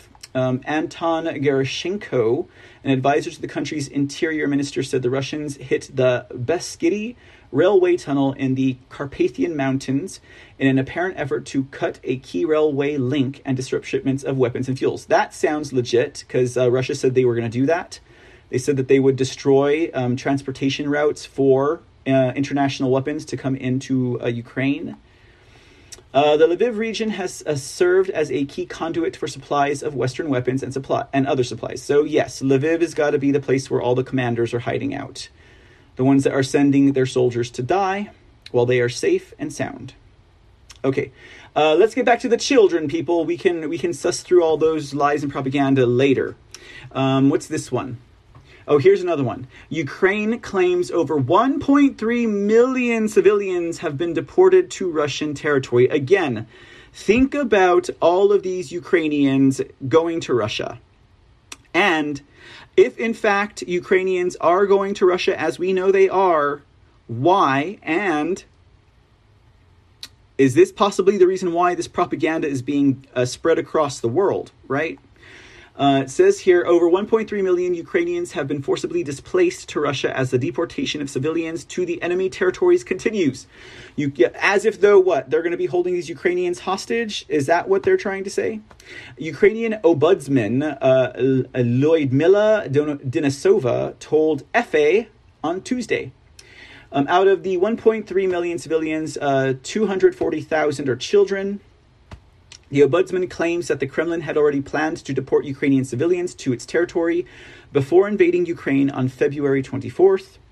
Let's see here. Denisova said she received the information from Russian volunteers who oppose President Vladimir Putin's war and are risking their lives by collaborating with Ukraine. She added that civilians are being taken to remote places in Russia. A group of 300 people from Mariupol, 122 of which were children, were forced onto a train by the Russian border police and taken to Wrangel, which is 1,500 kilometers from Mariupol in eastern Russia, where they are living in very precarious conditions. Doubtful that statement is true about the conditions. Denisova's team are working around the clock to gather information on alleged war crimes committed by Russian forces, blah, blah, blah, blah, blah. Denisova said she believed it was possible to bring the perpetrators of war crimes before international courts. Blah, blah, blah, blah, blah. These propagandist liars go on to say. So I think that the reason why they are spitting this propaganda now, ladies and gentlemen, is because we may not be aware of it, but Putin actually signed some sort of decree that expedites Russian citizenship for Ukrainians. So Ukrainians in these areas can become a Russian citizen a whole lot more fast than they used to be able to. And, well, I guess you need a cover story for 1.3 million Ukrainians deciding to go and become part of Russia, right? Are these people from the Donbass region? Are these people from other parts of Ukraine? I'm sure it's scattered throughout, right? But they ain't coming back, and I guess that's why Zelensky said that Putin is trying to cause them to forget about the motherland of Ukraine and hide them somewhere in the nether regions of Russia in, the forest. Putin signs decree to simplify Russian citizenship method for orphaned Ukrainian children, but that's not all. Russian President Vladimir Putin has signed a decree simplifying the procedure for Ukrainian orphans or children left without parental care with Russian citizenship, especially in its occupied territories, according to a document published by news agency RIA Novosti. The decree, as per the Ukrainsky Pravda report, stated that orphans and children who are left without parental care, people without legal capacity who are Ukrainian citizens, can obtain Russia's citizenship through a fairly simplified procedure. Moreover, the guardians or organizations will be able to request Russian citizenship for children who are in the temporarily occupied Ukrainian territories, such as Donetsk, Luhansk, Zaporizhia, and Kherson Oblasts. The decree signed by the Kremlin leader even determines who can apply to be a Russian citizen. Moreover, the decree allows a number of people to apply for Russian citizenship. According to Ukrainsky Pravda, guardian or custodian of the child, if they are citizens of the Russian Federation, Ukraine, or residents of the occupied areas of Donetsk and Luhansk Oblasts. However, the exception reportedly remains when the child has been placed in the organization temporarily, when the parents or adoptive parents or guardians are unable to perform their role for some time. Even the head of the organization for orphans and children left without parents, located in the territory of Kadler, temporarily occupied areas of the Donetsk and Luhansk regions, or Zaporizhia or Kherson Oblasts, can apply to become Russia's citizens if the child has been placed in the care of such an entity. Putin signed a decree simplifying the procedures for inhabitants. It is pertinent to note that Putin had previously signed a decree simplifying the procedure for obtaining Russian citizenship for inhabitants of the temporarily occupied territories of Ukraine, Kherson, and Zaporizhia oblasts. Amid the ongoing war in Ukraine, the Kremlin leader has signed a number of decrees, including an executive order establishing a temporary process for fulfilling obligations to certain copyright holders in rubles. Okay, so there you go, guys. Like, these people can become Russians, they can leave Ukraine, and I would just say, point blank, simply put, it's because they are trying to get the heck out of Ukraine with this crazed Ukrainian armed force with Nazis killing and shelling and bombing and destroying everything in its sight. You know, and furthermore, what does this say about Putin, right? Humanitarian corridors, making it easier for people to get into Russia, right? Does it sound like this man wants to kill humanity? Does it sound like he's an enemy of humanity? Think about all of the children whom are being saved in the process from what happens at war. What happens at war? War is the number one way to procure children for human trafficking, okay? These children will not have to see that same fate as many other children have when you think about all of these regime change type or these other types of war. But in this case, the globalist henchmen that do these types of activities as human trafficking would be capitalizing off of Putin's military operation to neutralize weapons and Nazis in Ukraine, if you think about it.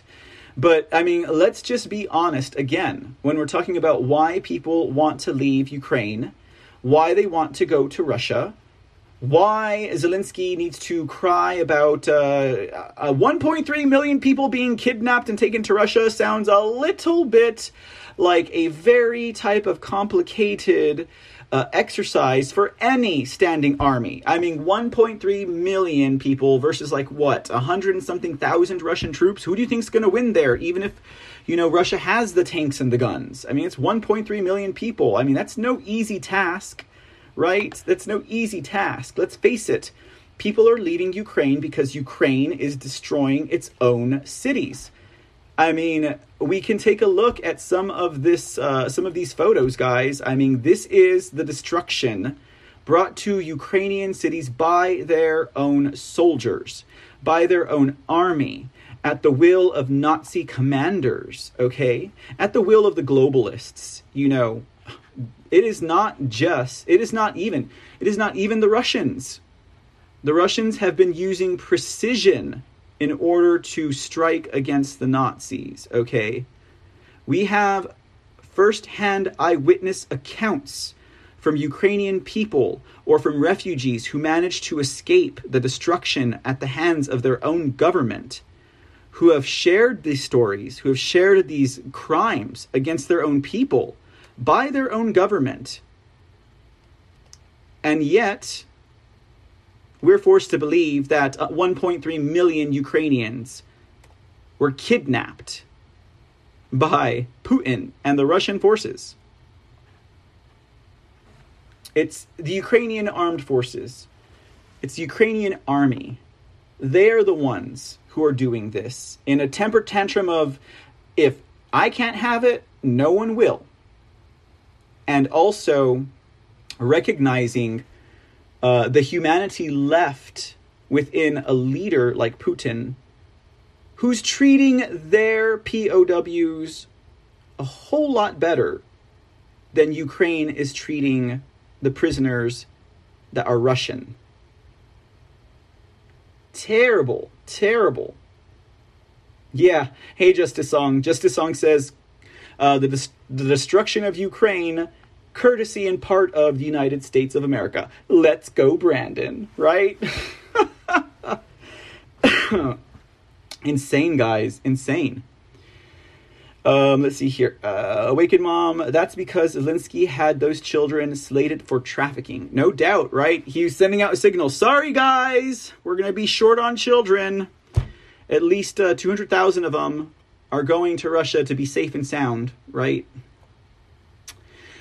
Here are the headlines and the articles that you do not get from the West, okay? You do not get these from the West. Ukrainian forces target several cities, large numbers of children killed, right? And yet the United Nations will have you believe that they're going to take Russian soldiers and Putin before an international court of crimes and have them tried for war crimes and crimes against humanity. Yeah. It says here, yesterday, Russian President Vladimir Putin visited the soldiers who were wounded during the special military operation in Ukraine in the military hospital in Moscow. Putin promised that soldiers who risked their lives during the special operation would be rewarded. Volodymyr Zelensky wants to talk directly to Putin without intermediaries. Yeah, right. Okay. Russian forces enter. Okay, those are like news points. Okay. Ukraine. Attack on more than 40 cities in Donbass, 5 victims.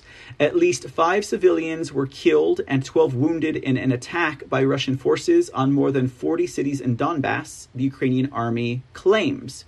The occupiers shelled more than 40 cities in the Donetsk and Luhansk regions and destroyed or damaged 47 civilian buildings, including 38 houses and 1 school. 5 civilians were killed in the shelling and 12 were wounded, the Ukrainian armed forces said on Facebook. The statement reads that 10 attacks were repulsed and that 4 tanks and 4 drones were destroyed. It is also claimed that 62 enemy soldiers were killed. A large number of children, ? Russia has made a decision. 2 corridors are being opened. Ministry of Defense of Russia announced that it is opening 2 maritime humanitarian corridors for the exit of foreign ships from the ports of the... I feel like we're missing something here.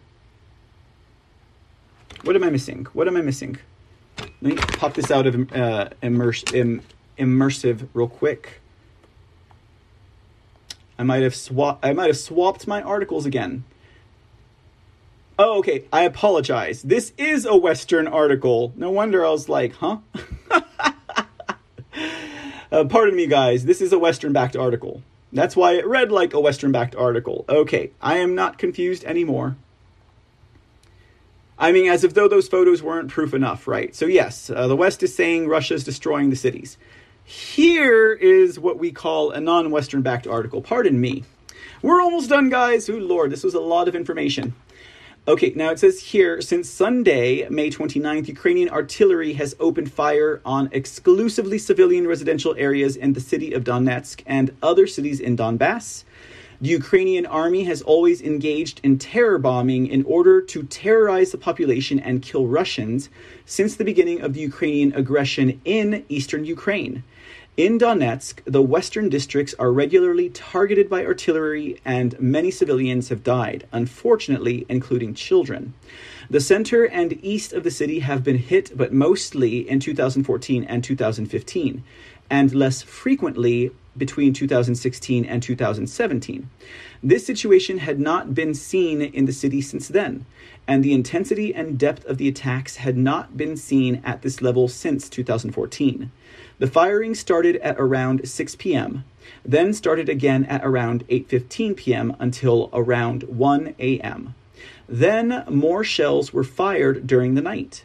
The death toll was already 4 and 20 injured, but on Monday morning the shelling resumed, notably with 155mm heavy artillery, but also with 300mm Smerch missiles. One of the missiles hit the badly damaged school number 22 in the center of the city, killing 3 more people. The United States, the USA, Canada, and Australia are as much at fault as Ukraine. The writer of the article says, I was present at an impact and saw the nervousness of the military police inspectors and experts. The impact was strange. Few shrapnel holes, a strong blast, and a different texture of the earth in the shell hole. The answer came quickly. The shots were fired by American 155 caliber M777 howitzers supplied by the USA, Canada, and Australia. They have a greater range than the weapons then possessed by Ukraine, which allowed the Ukrainians to open fire from much farther away. This gun fires at a distance of more than 40 kilometers and up to a maximum range of 57 kilometers. Under these conditions, the M777 can remain relatively unobtrusive and out of sight of drones or Russian Air Force reconnaissance. It is an excellent howitzer which entered service in 2005 and can be equipped with modern and highly effective sighting systems. A total of 18 guns have been delivered by these 3 countries with sighting systems, but the U.S. has announced the delivery of 108 artillery pieces, the next ones without sighting systems in April and May of 2022. These weapons, which should have been used to defend Ukraine, were immediately used to kill civilians and these terror bombings, in the greatest American tradition of bombing. Everyone remembers the hallucinatory bombings of Nazi Germany, especially of cities, to raze to the ground, but especially to kill the German population. The expected effect, an example, turning public opinion against the Nazis, was the opposite. This is also the case in the Donbass and in Ukraine. Civilian casualties again and again, the Ukrainian army continues its work of death.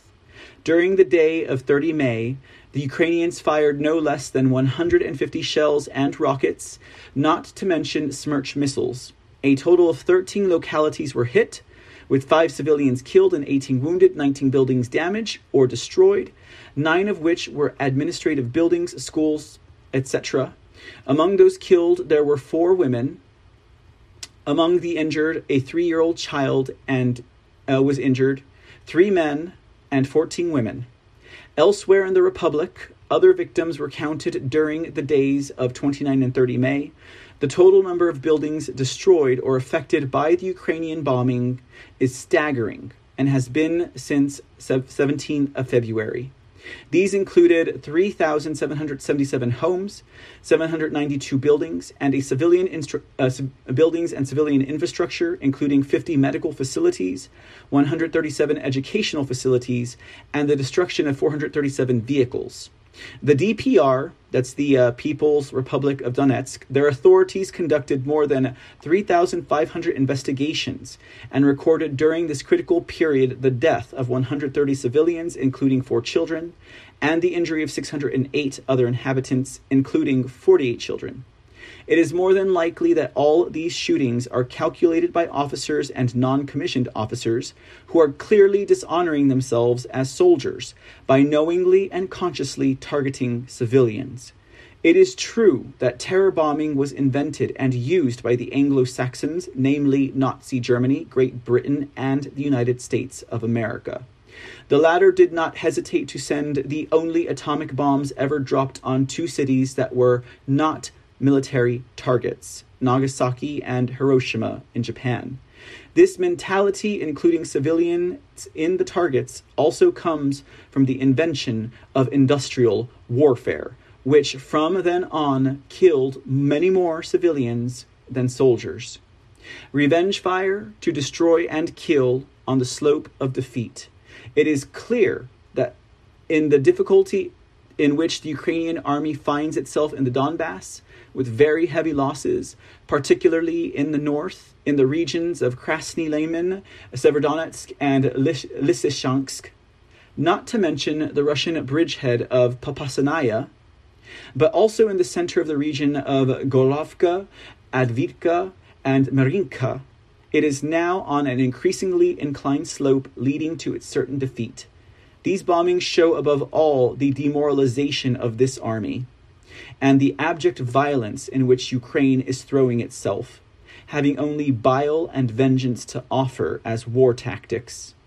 As I write, a shell has just fallen in the east of Donetsk, not far from my home, which will certainly be followed by others during the night.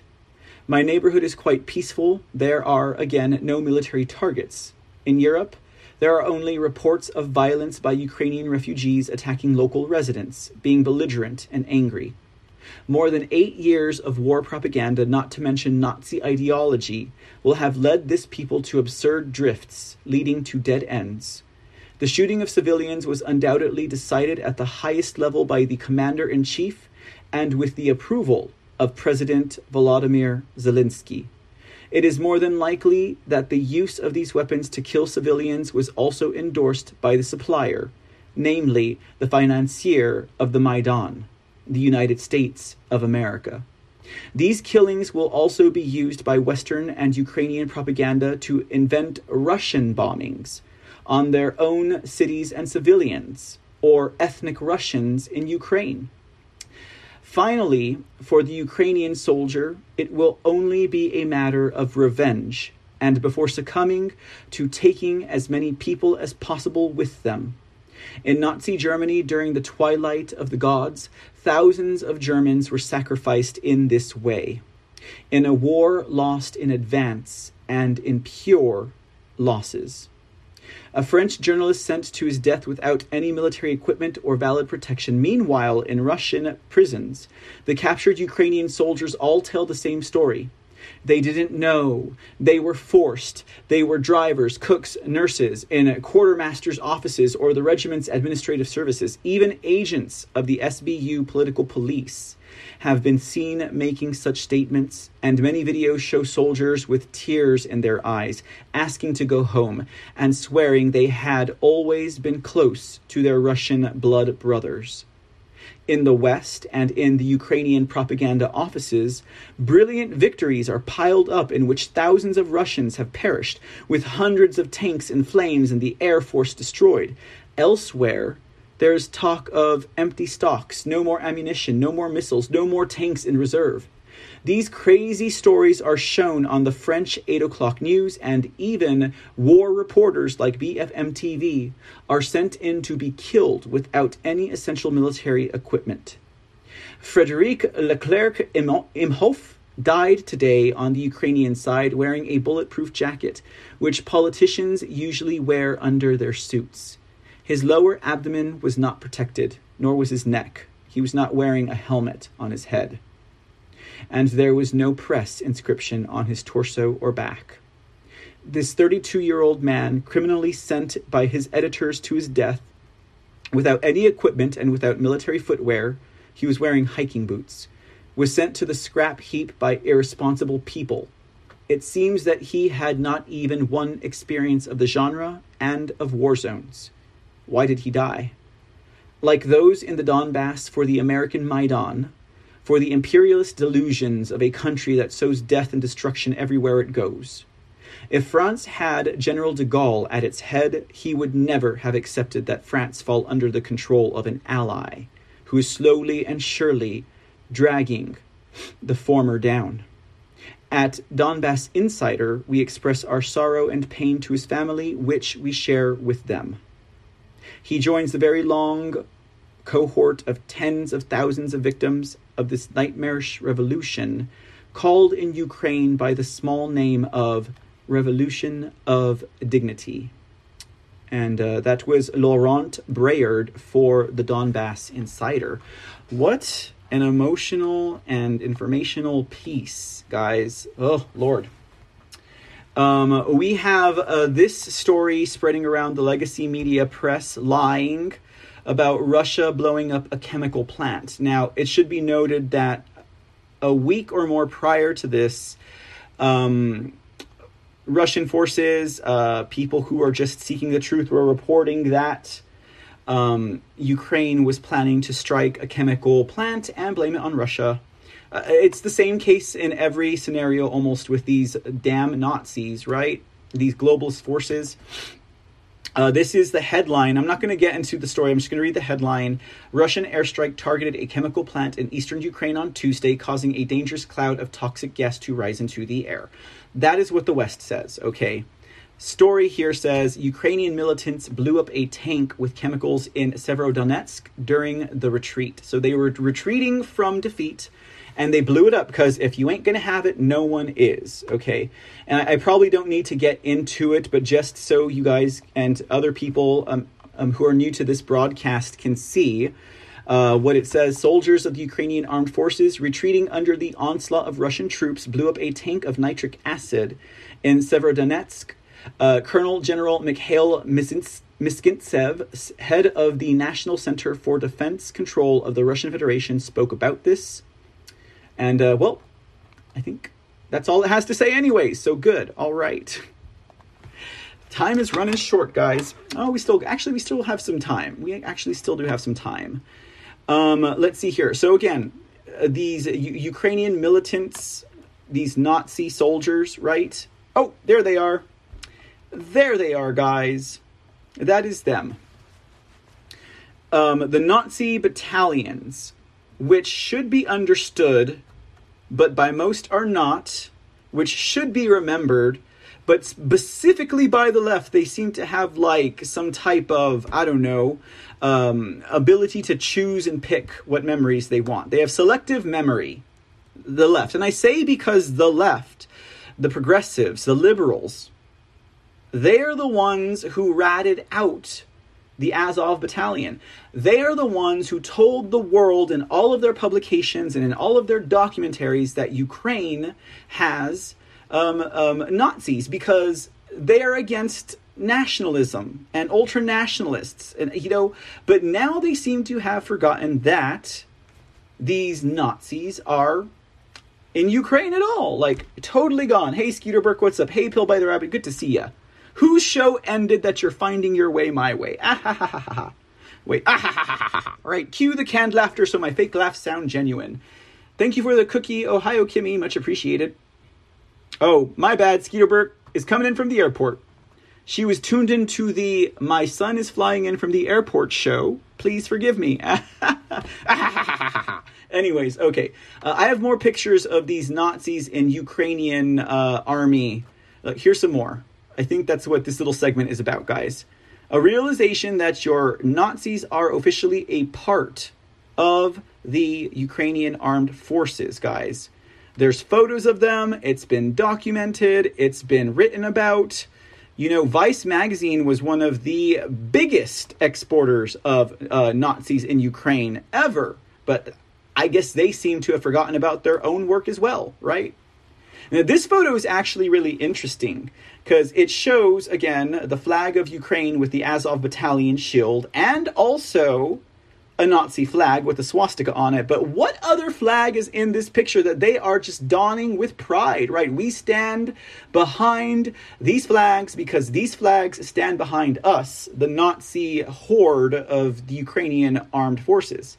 Yeah, that is the flag of NATO. That should say everything to everyone about anything regarding NATO, Nazism, Ukraine, and the United States of America. What are you talking about, Skeeter Burke? Anyways.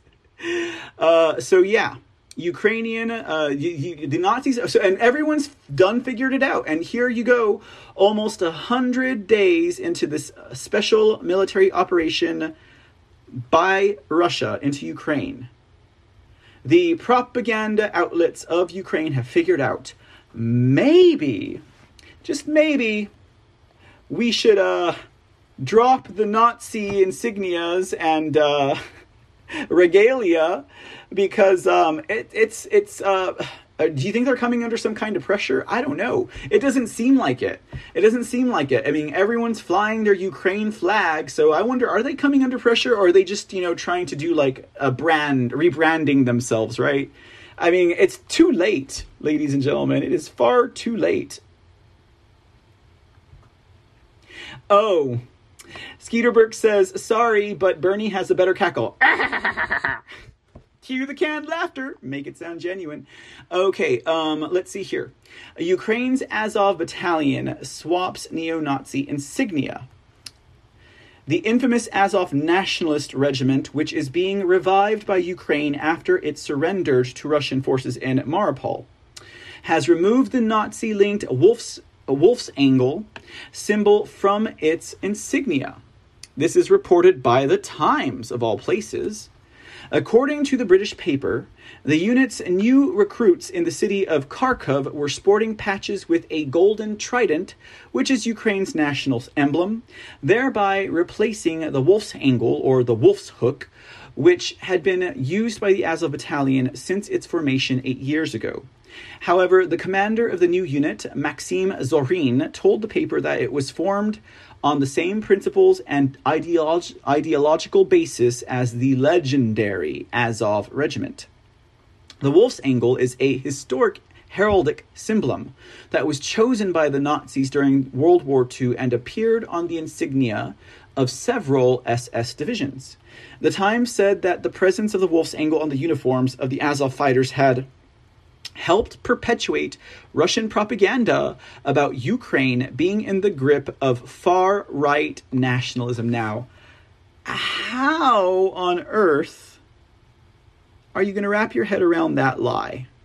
Well, we know you're not Nazis, but since you use, historic Nazi symbolatry, I just made up a word.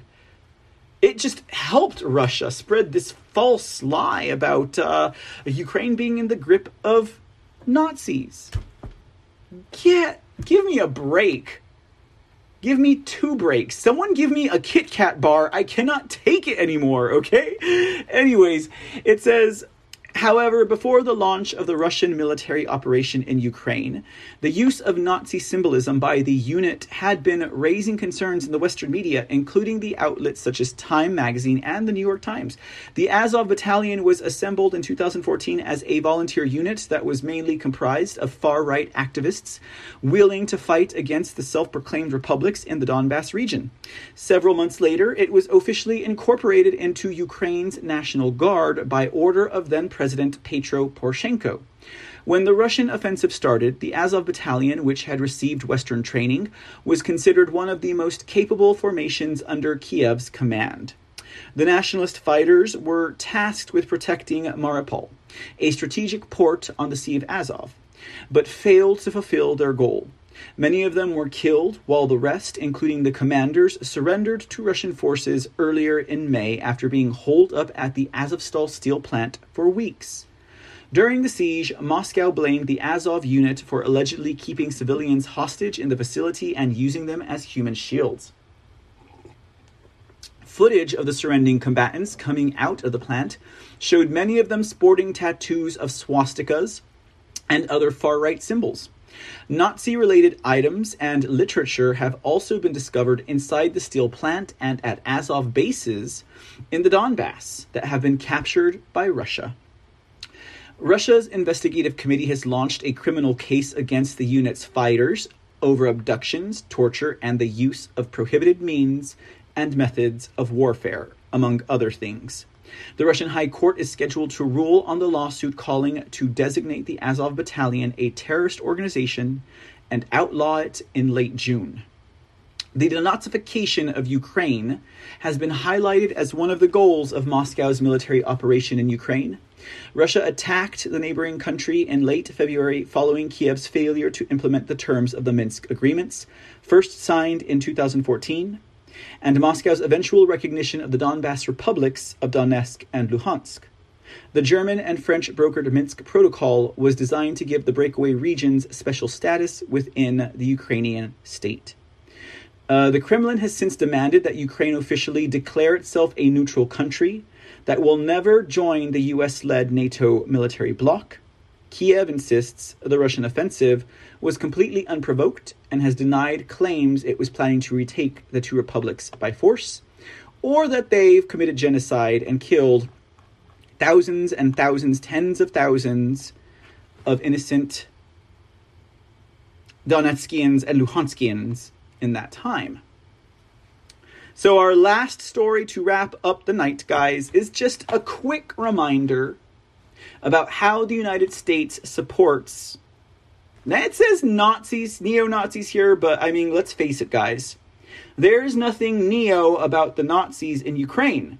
The Nazis have been there since the 1940s. The Nazis, the Ukrainian Nazis, assisted in the extermination of the Jewish people and other people in Ukraine in the 1940s. They have been there this whole time. There is nothing neo about these Nazis. But it seems that many Americans do not know, or do not care to know, that we are supporting Nazis in Ukraine. Like, I asked the question, when will it be that these people who are flying Ukrainian flags and putting it all over their social media and painting their faces, will realize that they have been supporting death, genocide, and Nazism this entire time? Will they ever know? I pray that God give them the insight and open up their minds to this bit of information. Now, I don't care about how they feel about learning this information and what that makes them feel like, right? I don't care what it makes them feel like, right? I don't care if it makes them feel like they are just a piece of human excrement. I just want them to know. I just want them to know, honestly. Anyhow, let's refresh our memories, guys. And for those of you who don't know how this went about, how this became about, really, this article is definitely a refresher and an eye-opener. Okay, because not all of us know this information, so This is a history of the United States support of Nazis in Ukraine. Pentagon officials... oh, and by the way, this article was written in 2015, okay? This article was written in 2015, okay? Pentagon officials confirmed last week that U.S. troops will deploy to Ukraine in the spring to help build the Ukrainian National Guard. In addition to sending U.S. troops, Washington has already sent heavy military equipment and has earmarked $19 million for Ukrainian forces. In its announcement, the Pentagon failed to mention that the Ukrainian National Guard includes the Azov Battalion, a pronounced neo-Nazi group that has reportedly been involved in the recent violence in Ukraine. The emblem of the Azov Battalion, a paramilitary volunteer unit of the Ukrainian National Guard, is the wolf's angle. Here's the history of Azov. The Azov Battalion was formed in May 2014 as an all-volunteer paramilitary unit in response to the government's struggle against separatists in the country's east. Funding for Azov comes from Ukrainian oligarch Ihor Kolomoisky, a man who offered a bounty of $10,000 for each captured Russian saboteur, as reported by Newsweek. Now, you guys might remember we've talked about Ihor Kolomoisky before, and not only did Ihor Kolomoisky fund the Azov Battalion, he is also the primary sugar daddy of one President Volodymyr Zelensky. And that is with receipts, and that is tracked and saucy information. According to the BBC, Azov's aims are stated in one of their online publications: to prepare Ukraine for further expansion and to struggle for the liberation of the entire white race. Hey, Nick Fuentes, are you a member of the Azov Battalion too? From the domination of the internationalist speculative capital. And to punish several severely sexual perversions and any interracial contacts that lead to the extinction of the white man. Okay, so I'm sure we can all infer what that means, right? No homosexuality and no interrace sexual relations. Run by the extremist Patriot of Ukraine organization, which considers Jews and other minorities subhuman and calls for a white Christian crusade against them. It sounds like this is a Nick Fuentes outfit. It sports 3 Nazi symbols on its insignia: a modified wolf's hook, a black sun, and the title Black Corps, which was used by the Waffen SS, stated the BBC. In October of 2014, Azov Battalion servicemen took part in a march organized by Right Sector to commemorate the anniversary of the Ukrainian insurgent army, who famously undertook the ethnically cleanse Western Ukraine of Poles in 1943 and 1944. And members of the Azov Battalion were shown on German TV wearing uniforms decorated with the Nazi swastika and SS symbols. Vadim Troyan, an Azov deputy commander, was appointed as police chief of Kiev Oblast region. Oh, but there's no Nazis in the government, right? If they are appointing people like this to positions of such importance and power, it is a very dangerous signal to the Jewish community of Ukraine, said Ephraim Zurov, head of the Simon Wiesenthal Center's Jerusalem office. This is a very strange way of convincing the justifiably concerned Jewish world that there is no intention to encourage fascist sympathies or neo-Nazi activities. And I might add, Right Sector, guys, Right Sector is a political party, okay? Now, when Victoria Nuland and former ambassador to Ukraine, Jeffrey Payev, were assisting in the regime change in Ukraine, Right Sector, that was to be the wingman of their installed puppet, okay? Named wingman. In other words, whomever they placed into, and it was, who was it again? Yipslinger or Yipsingel, or I can't remember his name.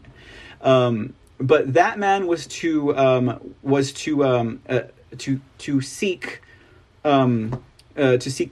conference with the leader of the Right Sector, like that, okay?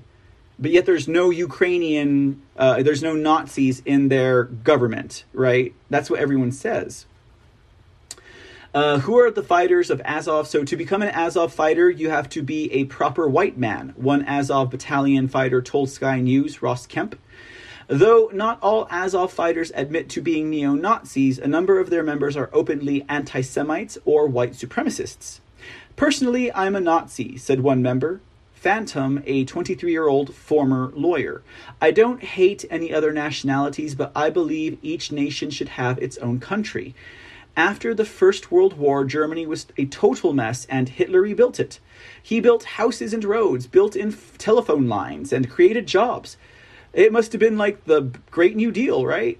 I respect that. Phantom also claimed that homosexuality is a mental illness, and the scale of the Holocaust is a big question, wrote Tom Parfit in The Telegraph.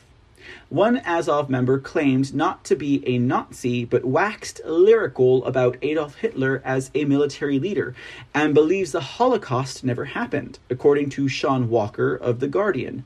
Many in the Azov battalion with whom the newspaper spoke shared this view. The article continues. Among the principals of the battalion are a member of the Rada, Ukraine's parliament. Did you hear that, guys?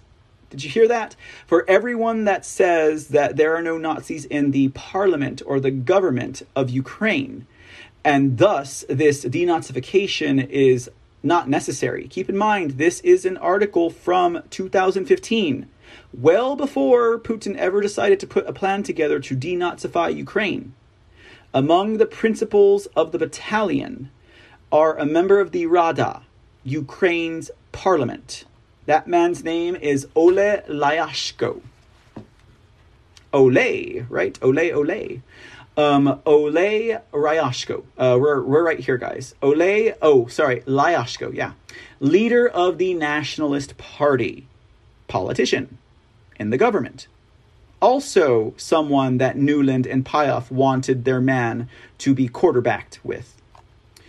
And an ultra-nationalist, here's the other one, ultra-nationalist Bratstvo party leader Dmitro Korchinsky, suspected of organizing provocateurs to use slingshots to shoot heavy screws at journalists, police, and protesters in 2013. The United States-backed Ukrainian government is unapologetic. The Ukrainian government has not been shy about putting militias on the front lines, including those who are openly neo-Nazi.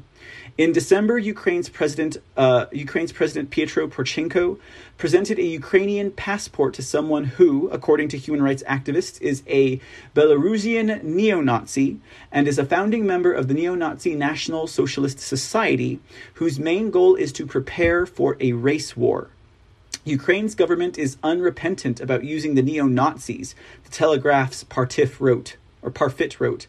Anton Gerashenko, an advisor to Arsen Avakov, the interior minister who was put on Interpol's wanted list in 2012, did not refute this point when he said, "A person who takes a weapon in his hands and goes to defend his motherland is a hero, and his political views are his own affair." Kind of like when Zelensky was like, he said, well, they can't help what they are, when Fox News asked him if they were Nazis. In addition to right sector's leader Dmytro Yarosh, who won a seat in Ukraine's parliament, senior members of the Azov battalion have been named to influential positions in the Poroshenko government. Yes, there are Nazis in the government of Ukraine. Azov's founder, Andriy Beletsky, who also heads two neo-Nazi political groups, was elected to serve in Ukraine's parliament, while the battalion itself has been integrated into the country's National Guard, according to Sky News' Kemp. Beletsky, who was given an Order for Courage awarded by Poroshenko, recently wrote, "The historic mission of our nation in this critical moment is to lead the white races of the world in a final crusade for their survival. A crusade against the Semite-led subhumans. The task of the present generations is to create a third empire." The United States is not holding back. In the context of the U.S. opposing a UN resolution designed to combat glorification of Nazism, the only other countries to vote against the resolution were Canada and Ukraine, An impression is created that the U.S. will use any means necessary to achieve its goals in Eurasia. Ukraine, a new and important space on the Eurasian chessboard, is a geopolitical pivot because its very existence as an independent country helps to transform Russia. Without Ukraine, Russia ceases to be a Eurasian empire, wrote former U.S. National Security Advisor, this is a big new, Brzezinski, in his 1997 book, The Grand Chessboard. However, if Moscow regains control over Ukraine with its 52 million people and major resources as well as access to the Black Sea, Russia automatically again regains the wherewithal to become a powerful imperial state spanning Europe and Asia, said Brzezinski, who had been labeled the man behind Obama's foreign policy. The announcement of U.S. troops being sent to Ukraine comes as the U.S.-backed government in Ukraine reported that it is implementing a draft with the goal of adding up to 50,000 soldiers to fight the independence movement, deceivingly labeled pro-Russian imperialists by Western media in Ukraine. The presence of foreign fighters in Ukraine is no secret, though claims that groups such as Blackwater are operating in support of Ukraine battalions have yet to be proven. And this is the conclusion. Ukraine's army is not even an army. It is a foreign legion, in this case, a foreign NATO legion, Russian President Vladimir Putin said this week.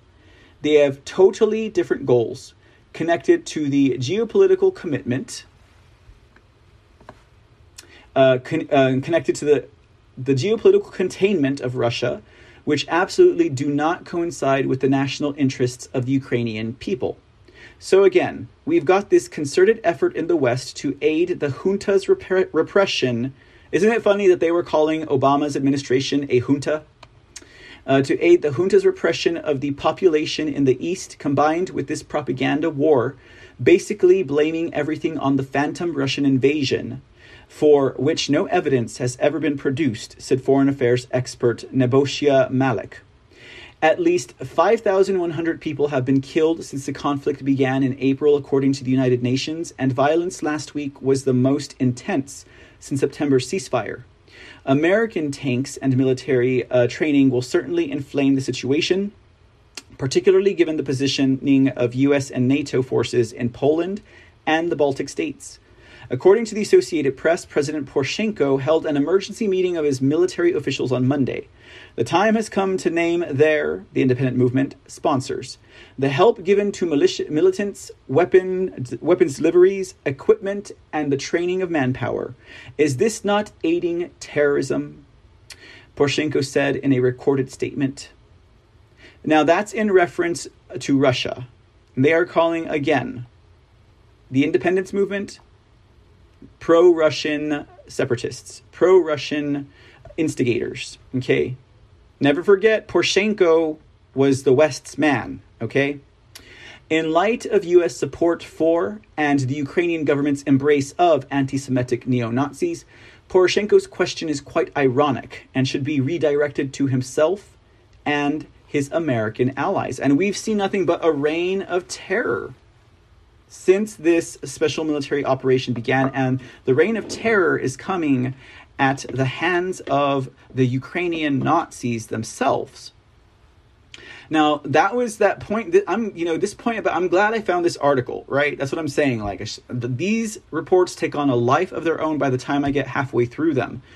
And the reason being is because we talked about this whole thing with Poroshenko being called the great leader who will defeat Russia and will put Putin in his place when all of this started, right? And remember, they kept trying to get Zelensky to fly out of Ukraine to save himself, and Zelensky refused. And I believe that's because Zelensky saw that what was going to happen was Zelensky was going to flee the country, and then Poroshenko was going to come back in, and you would have had a really big war if they had gotten Poroshenko back in. They wanted him back in. All of the globalist rags in Europe were claiming him to be the great return of Poroshenko, one of the most corrupt leaders of Ukraine, in the back pocket of the globalists, you know. And he was like saying, I'm going to take Putin to task. We're going to defeat him. So the very rhetoric coming off of Poroshenko only portends a much more violent and inclusive war, world war, if you want to call it that, had Zelensky not stayed in Ukraine. And that was just pride on the part of Zelensky, I believe. And he was probably like, you're not going to just use me as a fall man, right? You're not just going to use me and abuse me. I want my $5 billion per month, World Economic Forum. Like, all of that, it's just craziness. Super, ultra craziness, right? Oh, whoops, look at that. I have one more story. I need you guys to ponder over who this man is. This is the last story of the night, guys, and it actually deals with the future of the area, and also actually should give everyone a clue who's not paying attention where Ukraine's priorities and loyalties lie. It might happen to be with Nazis and people who support Nazis like the globalists. All right, guys, thanks for hanging in there. I know this was an extremely information-packed and lengthy episode because of said information. But when we dig, we like to dig, ladies and gentlemen, here at the C Report. Indeed, indeed, indeed. Okay. Hey, Relanon, what's up? Thanks for the 117 gold pills. Awesome. Much appreciated. Okay, so who is this man, right? Who is this man, okay? And what does he have to do with the future of the Ukraine-Russia region? More importantly, what does he have to do with Crimea, okay? Because Russia has assisted in the liberation of two sovereign nations from Ukraine, and Russia supposedly annexed Crimea when in fact they were in support of a referendum and did not want the people of Crimea to suffer the same fate as, I don't know, like South Ossetia from Georgia, right? Did not want them to suffer the same fate. Do you think Ukraine would have gone into Crimea and they would have, like, killed all the people and destroyed the parliament and then blamed it on Russia because they didn't want to be part of Ukraine anymore? Like, Ukraine is like that really, really, really vindictive, spiteful, vengeful, like, ex who's like, oh yeah? You don't want to be with me no more? I'm going to destroy you. I mean, have you... Okay. Roseanne Barr had every reason to, but if you guys ever saw She-Devil, Ukraine would be She-Devil, okay? So this is about the future, though, guys, because we already have the godfather of the NWO, Kissinger, telling the World Economic Forum and Zelensky, you need to let go of the Donbass, okay? And he's probably telling Georgie while they're laying in bed together post-coital, we need to give Putin the Donbass, right? And Georgie's like, oh, Kissinger. No, just kidding. Georgie's over there smoking a cigarette. Anyways, sorry guys, that was really nasty. I didn't mean to put that image in your head. But here's what they're saying in Ukraine now, okay?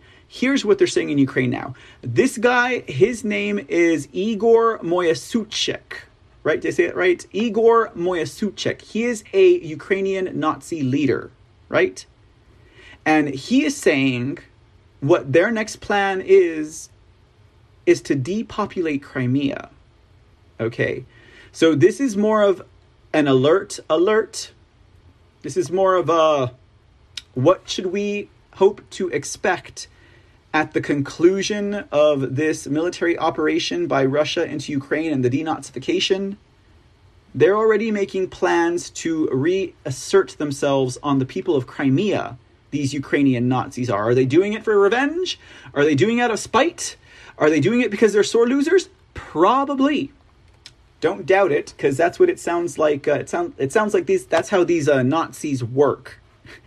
Final article for the night concerning the future of Ukraine, Crimea, and Russia. If you do not know this sordid character, of course we're talking about this Igor Moysichuk. You should know that the man is one of the leaders of the neo-Nazi party Pravi Sektor, a party that is very influential in military circles and very active in repression and assassinations.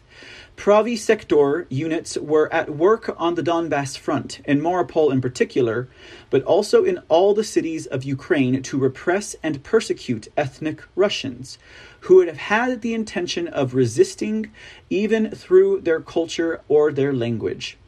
Activists of this anti-Semitic and ultra-violent party participated not only in the Maidan, but also in the massacres in Odessa, and then in Mariupol on May 9th, and the Odessa massacre happened on May 2nd, 2014, not to mention, of course, the Donbass. In my continuing research to try to show that decidedly, yes, there are many neo-Nazi and ultra-nationalist extremists, here is now a character who is a caricature in his own right, Igor Moiseachuk. From the nostalgic UPA massacres to the National Socialist Party of Ukraine, Moiseachuk was born in 1972 in the Poltava region of central Ukraine. Unlike many ultranationalist leaders, he did not study, but did his military service in the Soviet army. It was after the army that he started militant activities, first as an author of articles in an Oriented press, advocating the ideals of the great Ukraine, the white superior race, anti-Semitist and ultranationalism. He joined the UNA-UNSO 1994, one of the most violent neo-Nazi parties in Ukraine, which was also led by Yuri Shukievich, the son of Roman, one of the heroes adulated by today's Ukraine. Shukievich had been one of the most active participants in the Nazi-orchestrated Holocaust by bullets, 1941 to 1943, on the Eastern Front. He was one of the worst collaborators of Hitler's Germany, killed with his weapons in 1950. The UNA-UNSO, which was founded in Lvov, 1990, provided fighters for the Transnistrian War, a civilian war in Moldova, which saw the defeat of Moldovan and Romanian ultranationalists who wanted to enslave the ethnic Russians in this region of former Bessarabia. It had also sent fighters to fight Russia in Chechnya, a war that was also lost. The party then campaigned for the rehabilitation of the UPA's Nazi collaborators, now done, and then sent fighters to Georgia in a new lost war, 2008. In the meantime, the party supported the candidacy of President Yushchenko, whose wife is an American of Ukrainian origin and a CIA agent. Now, I got an entire another article about this woman, the first wife of Ukraine, or first woman of Ukraine, President Yushchenko's wife, being a CIA agent with long-held Nazi ties. Good Lord, so much information, I'm telling you. I could have gone anywhere with this information. And that was before merging with Yarok's neo-Nazi party, the Pravi Sektor, in 2014. From criminal and terrorists to Maidan glory. However, Moiseachuk followed a different path, joining the National Socialist Party of Ukraine, Svoboda, of neo-Nazi Oleg Tianabuk. At that time, he integrated the paramilitary organization of this party, the Patriots of Ukraine, which was dissolved, then refounded in 2000. It was dissolved in 2004, refounded in 2005, and officially separated from Svoboda in 2007.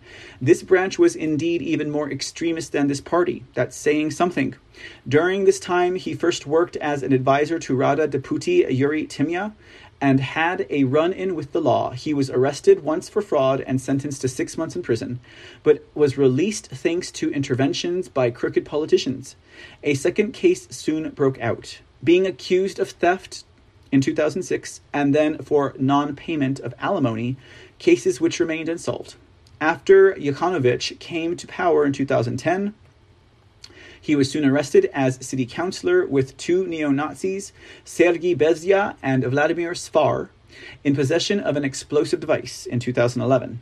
The investigation revealed that he was planning an attack on the Lenin Monument in Borisopol, not far from Kiev, as well as a terrorist attack in Kiev on Independence Day.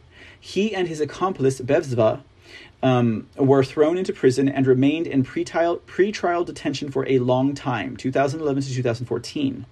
The famous Maidan Revolution of Dignity seriously disrupted his trial. Sentenced to 6 years in prison, 10 January 2014, the ultra-nationalist tide swept away everything in its path. He was soon released under the delirious pressure of the armed Maidan militias and rehabilitated by a law voted by the Rada, declaring a general amnesty for all political prisoners. Soon, the Kiev Court of Appeal cleared the two men of all charges, and they were finally acquitted. Having become an emblematic figure in the Ukraine of the Maidan, he immediately issued threats against Crimea, indicating that a friendship train would come to clean up the peninsula. After the Odessa massacre, he declared that this was the first victory against the secular enemy. At the time, he was also deputy commander for public relations of the Azov Battalion, which was mainly made up of members of the Nazi Party Pravi Sector, which he himself had joined on his release from prison. He distinguished himself in the Azov uniform by making police officers kneel down, weapons in hand, after they dared to stop his vehicle without... Dang. It looks like I just got... Oh, there. Oh, sorry, it looked like I was bombed somewhere. Anyways, it's probably Twitch that's stopping me. Anyhow, finishing this up, guys, and we're done. Okay, hang on. Hold on to yourselves. We're almost done. Pardon me, allow me to continue. He distinguished himself in the Azov uniform by making police officers kneel down, weapons in hand, after they dared to stop his vehicle without a number plate, and declared, "Now you will remember forever who Azov is."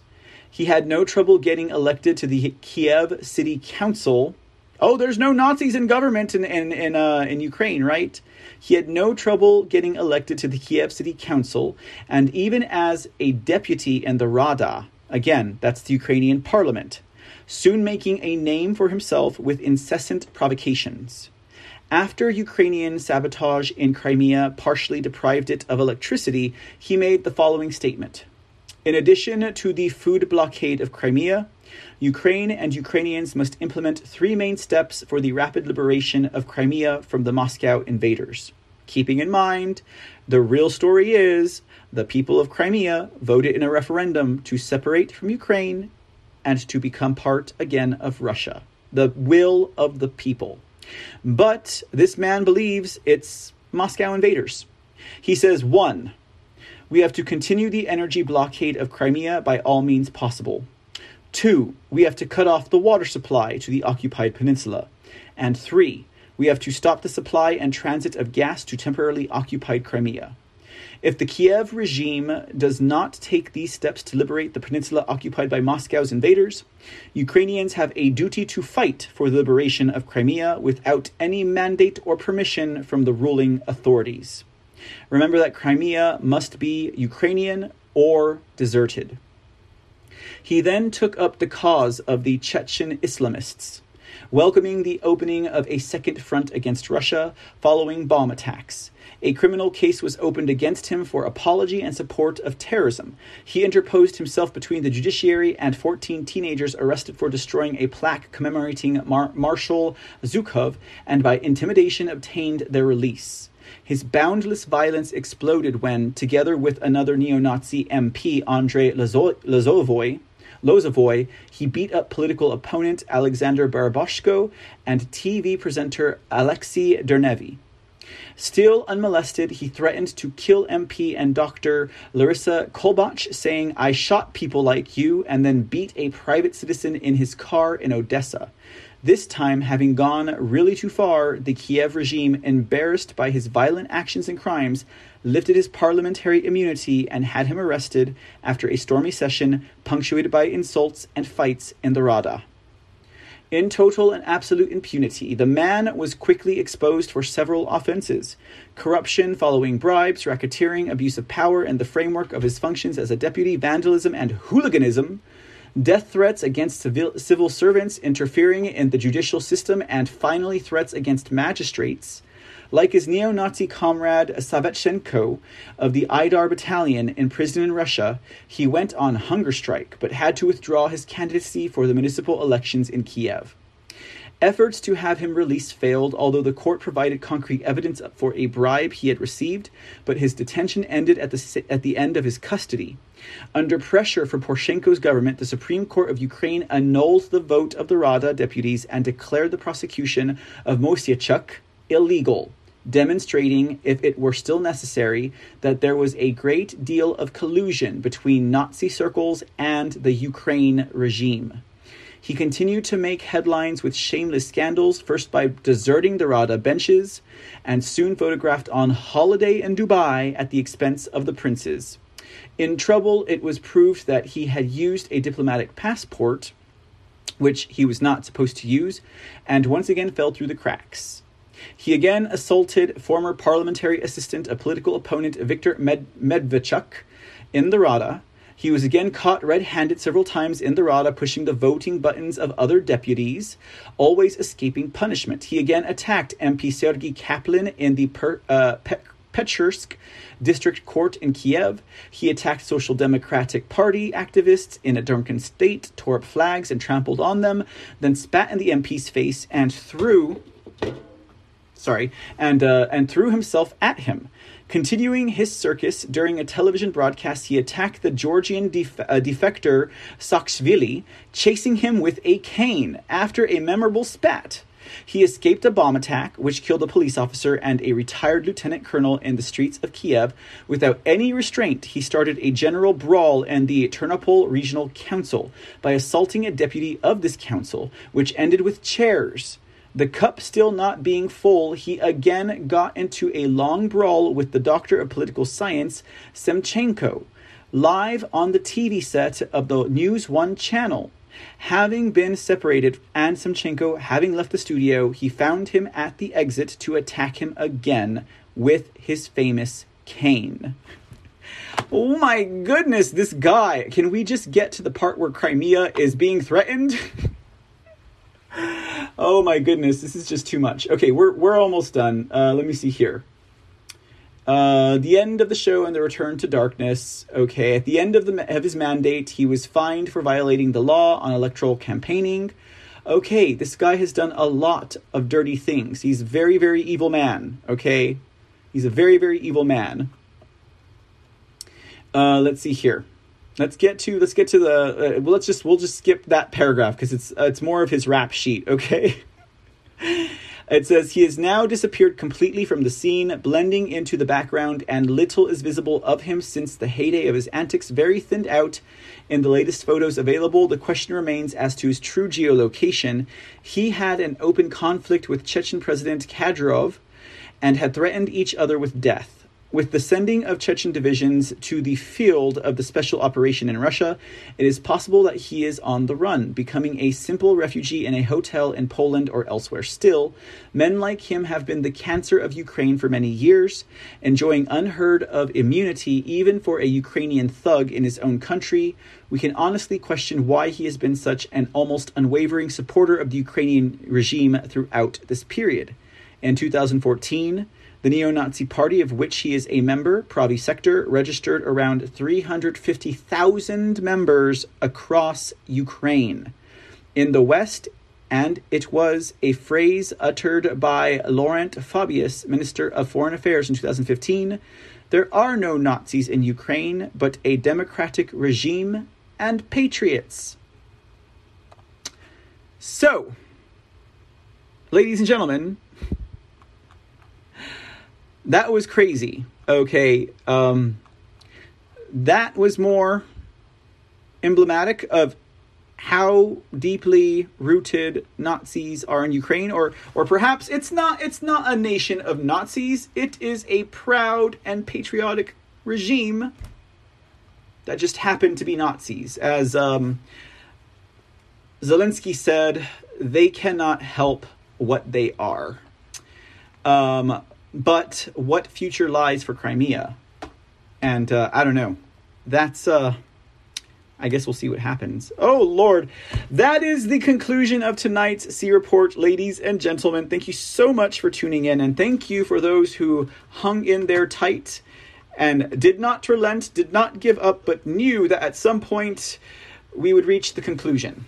It's been a fun ride, ladies and gentlemen. Thank you all again for hanging out. That was a little bit of a dip into current events, into Russia, Ukraine, and then also some of the history of the Nazis in Ukraine and the support of the Nazis by the United States government. In case anyone ever told you otherwise, well, you can tell them now for sure. Tune in to episode 314 of the Sea Report, and if you can make it to the end, you will be justly rewarded, or you will be summarily refuted. All right, guys, you have a wonderful evening on this night of all nights, the January 2nd, Thursday, here in 2022. We'll be back tomorrow. But what will we be talking about? Because there are so many other things on this topic I wanted to get into, and yet there are so many other pressing matters that should be addressed. Well, I guess until then, as always, y'all, be safe and be blessed, and God bless America. We'll see you soon. Have a great night.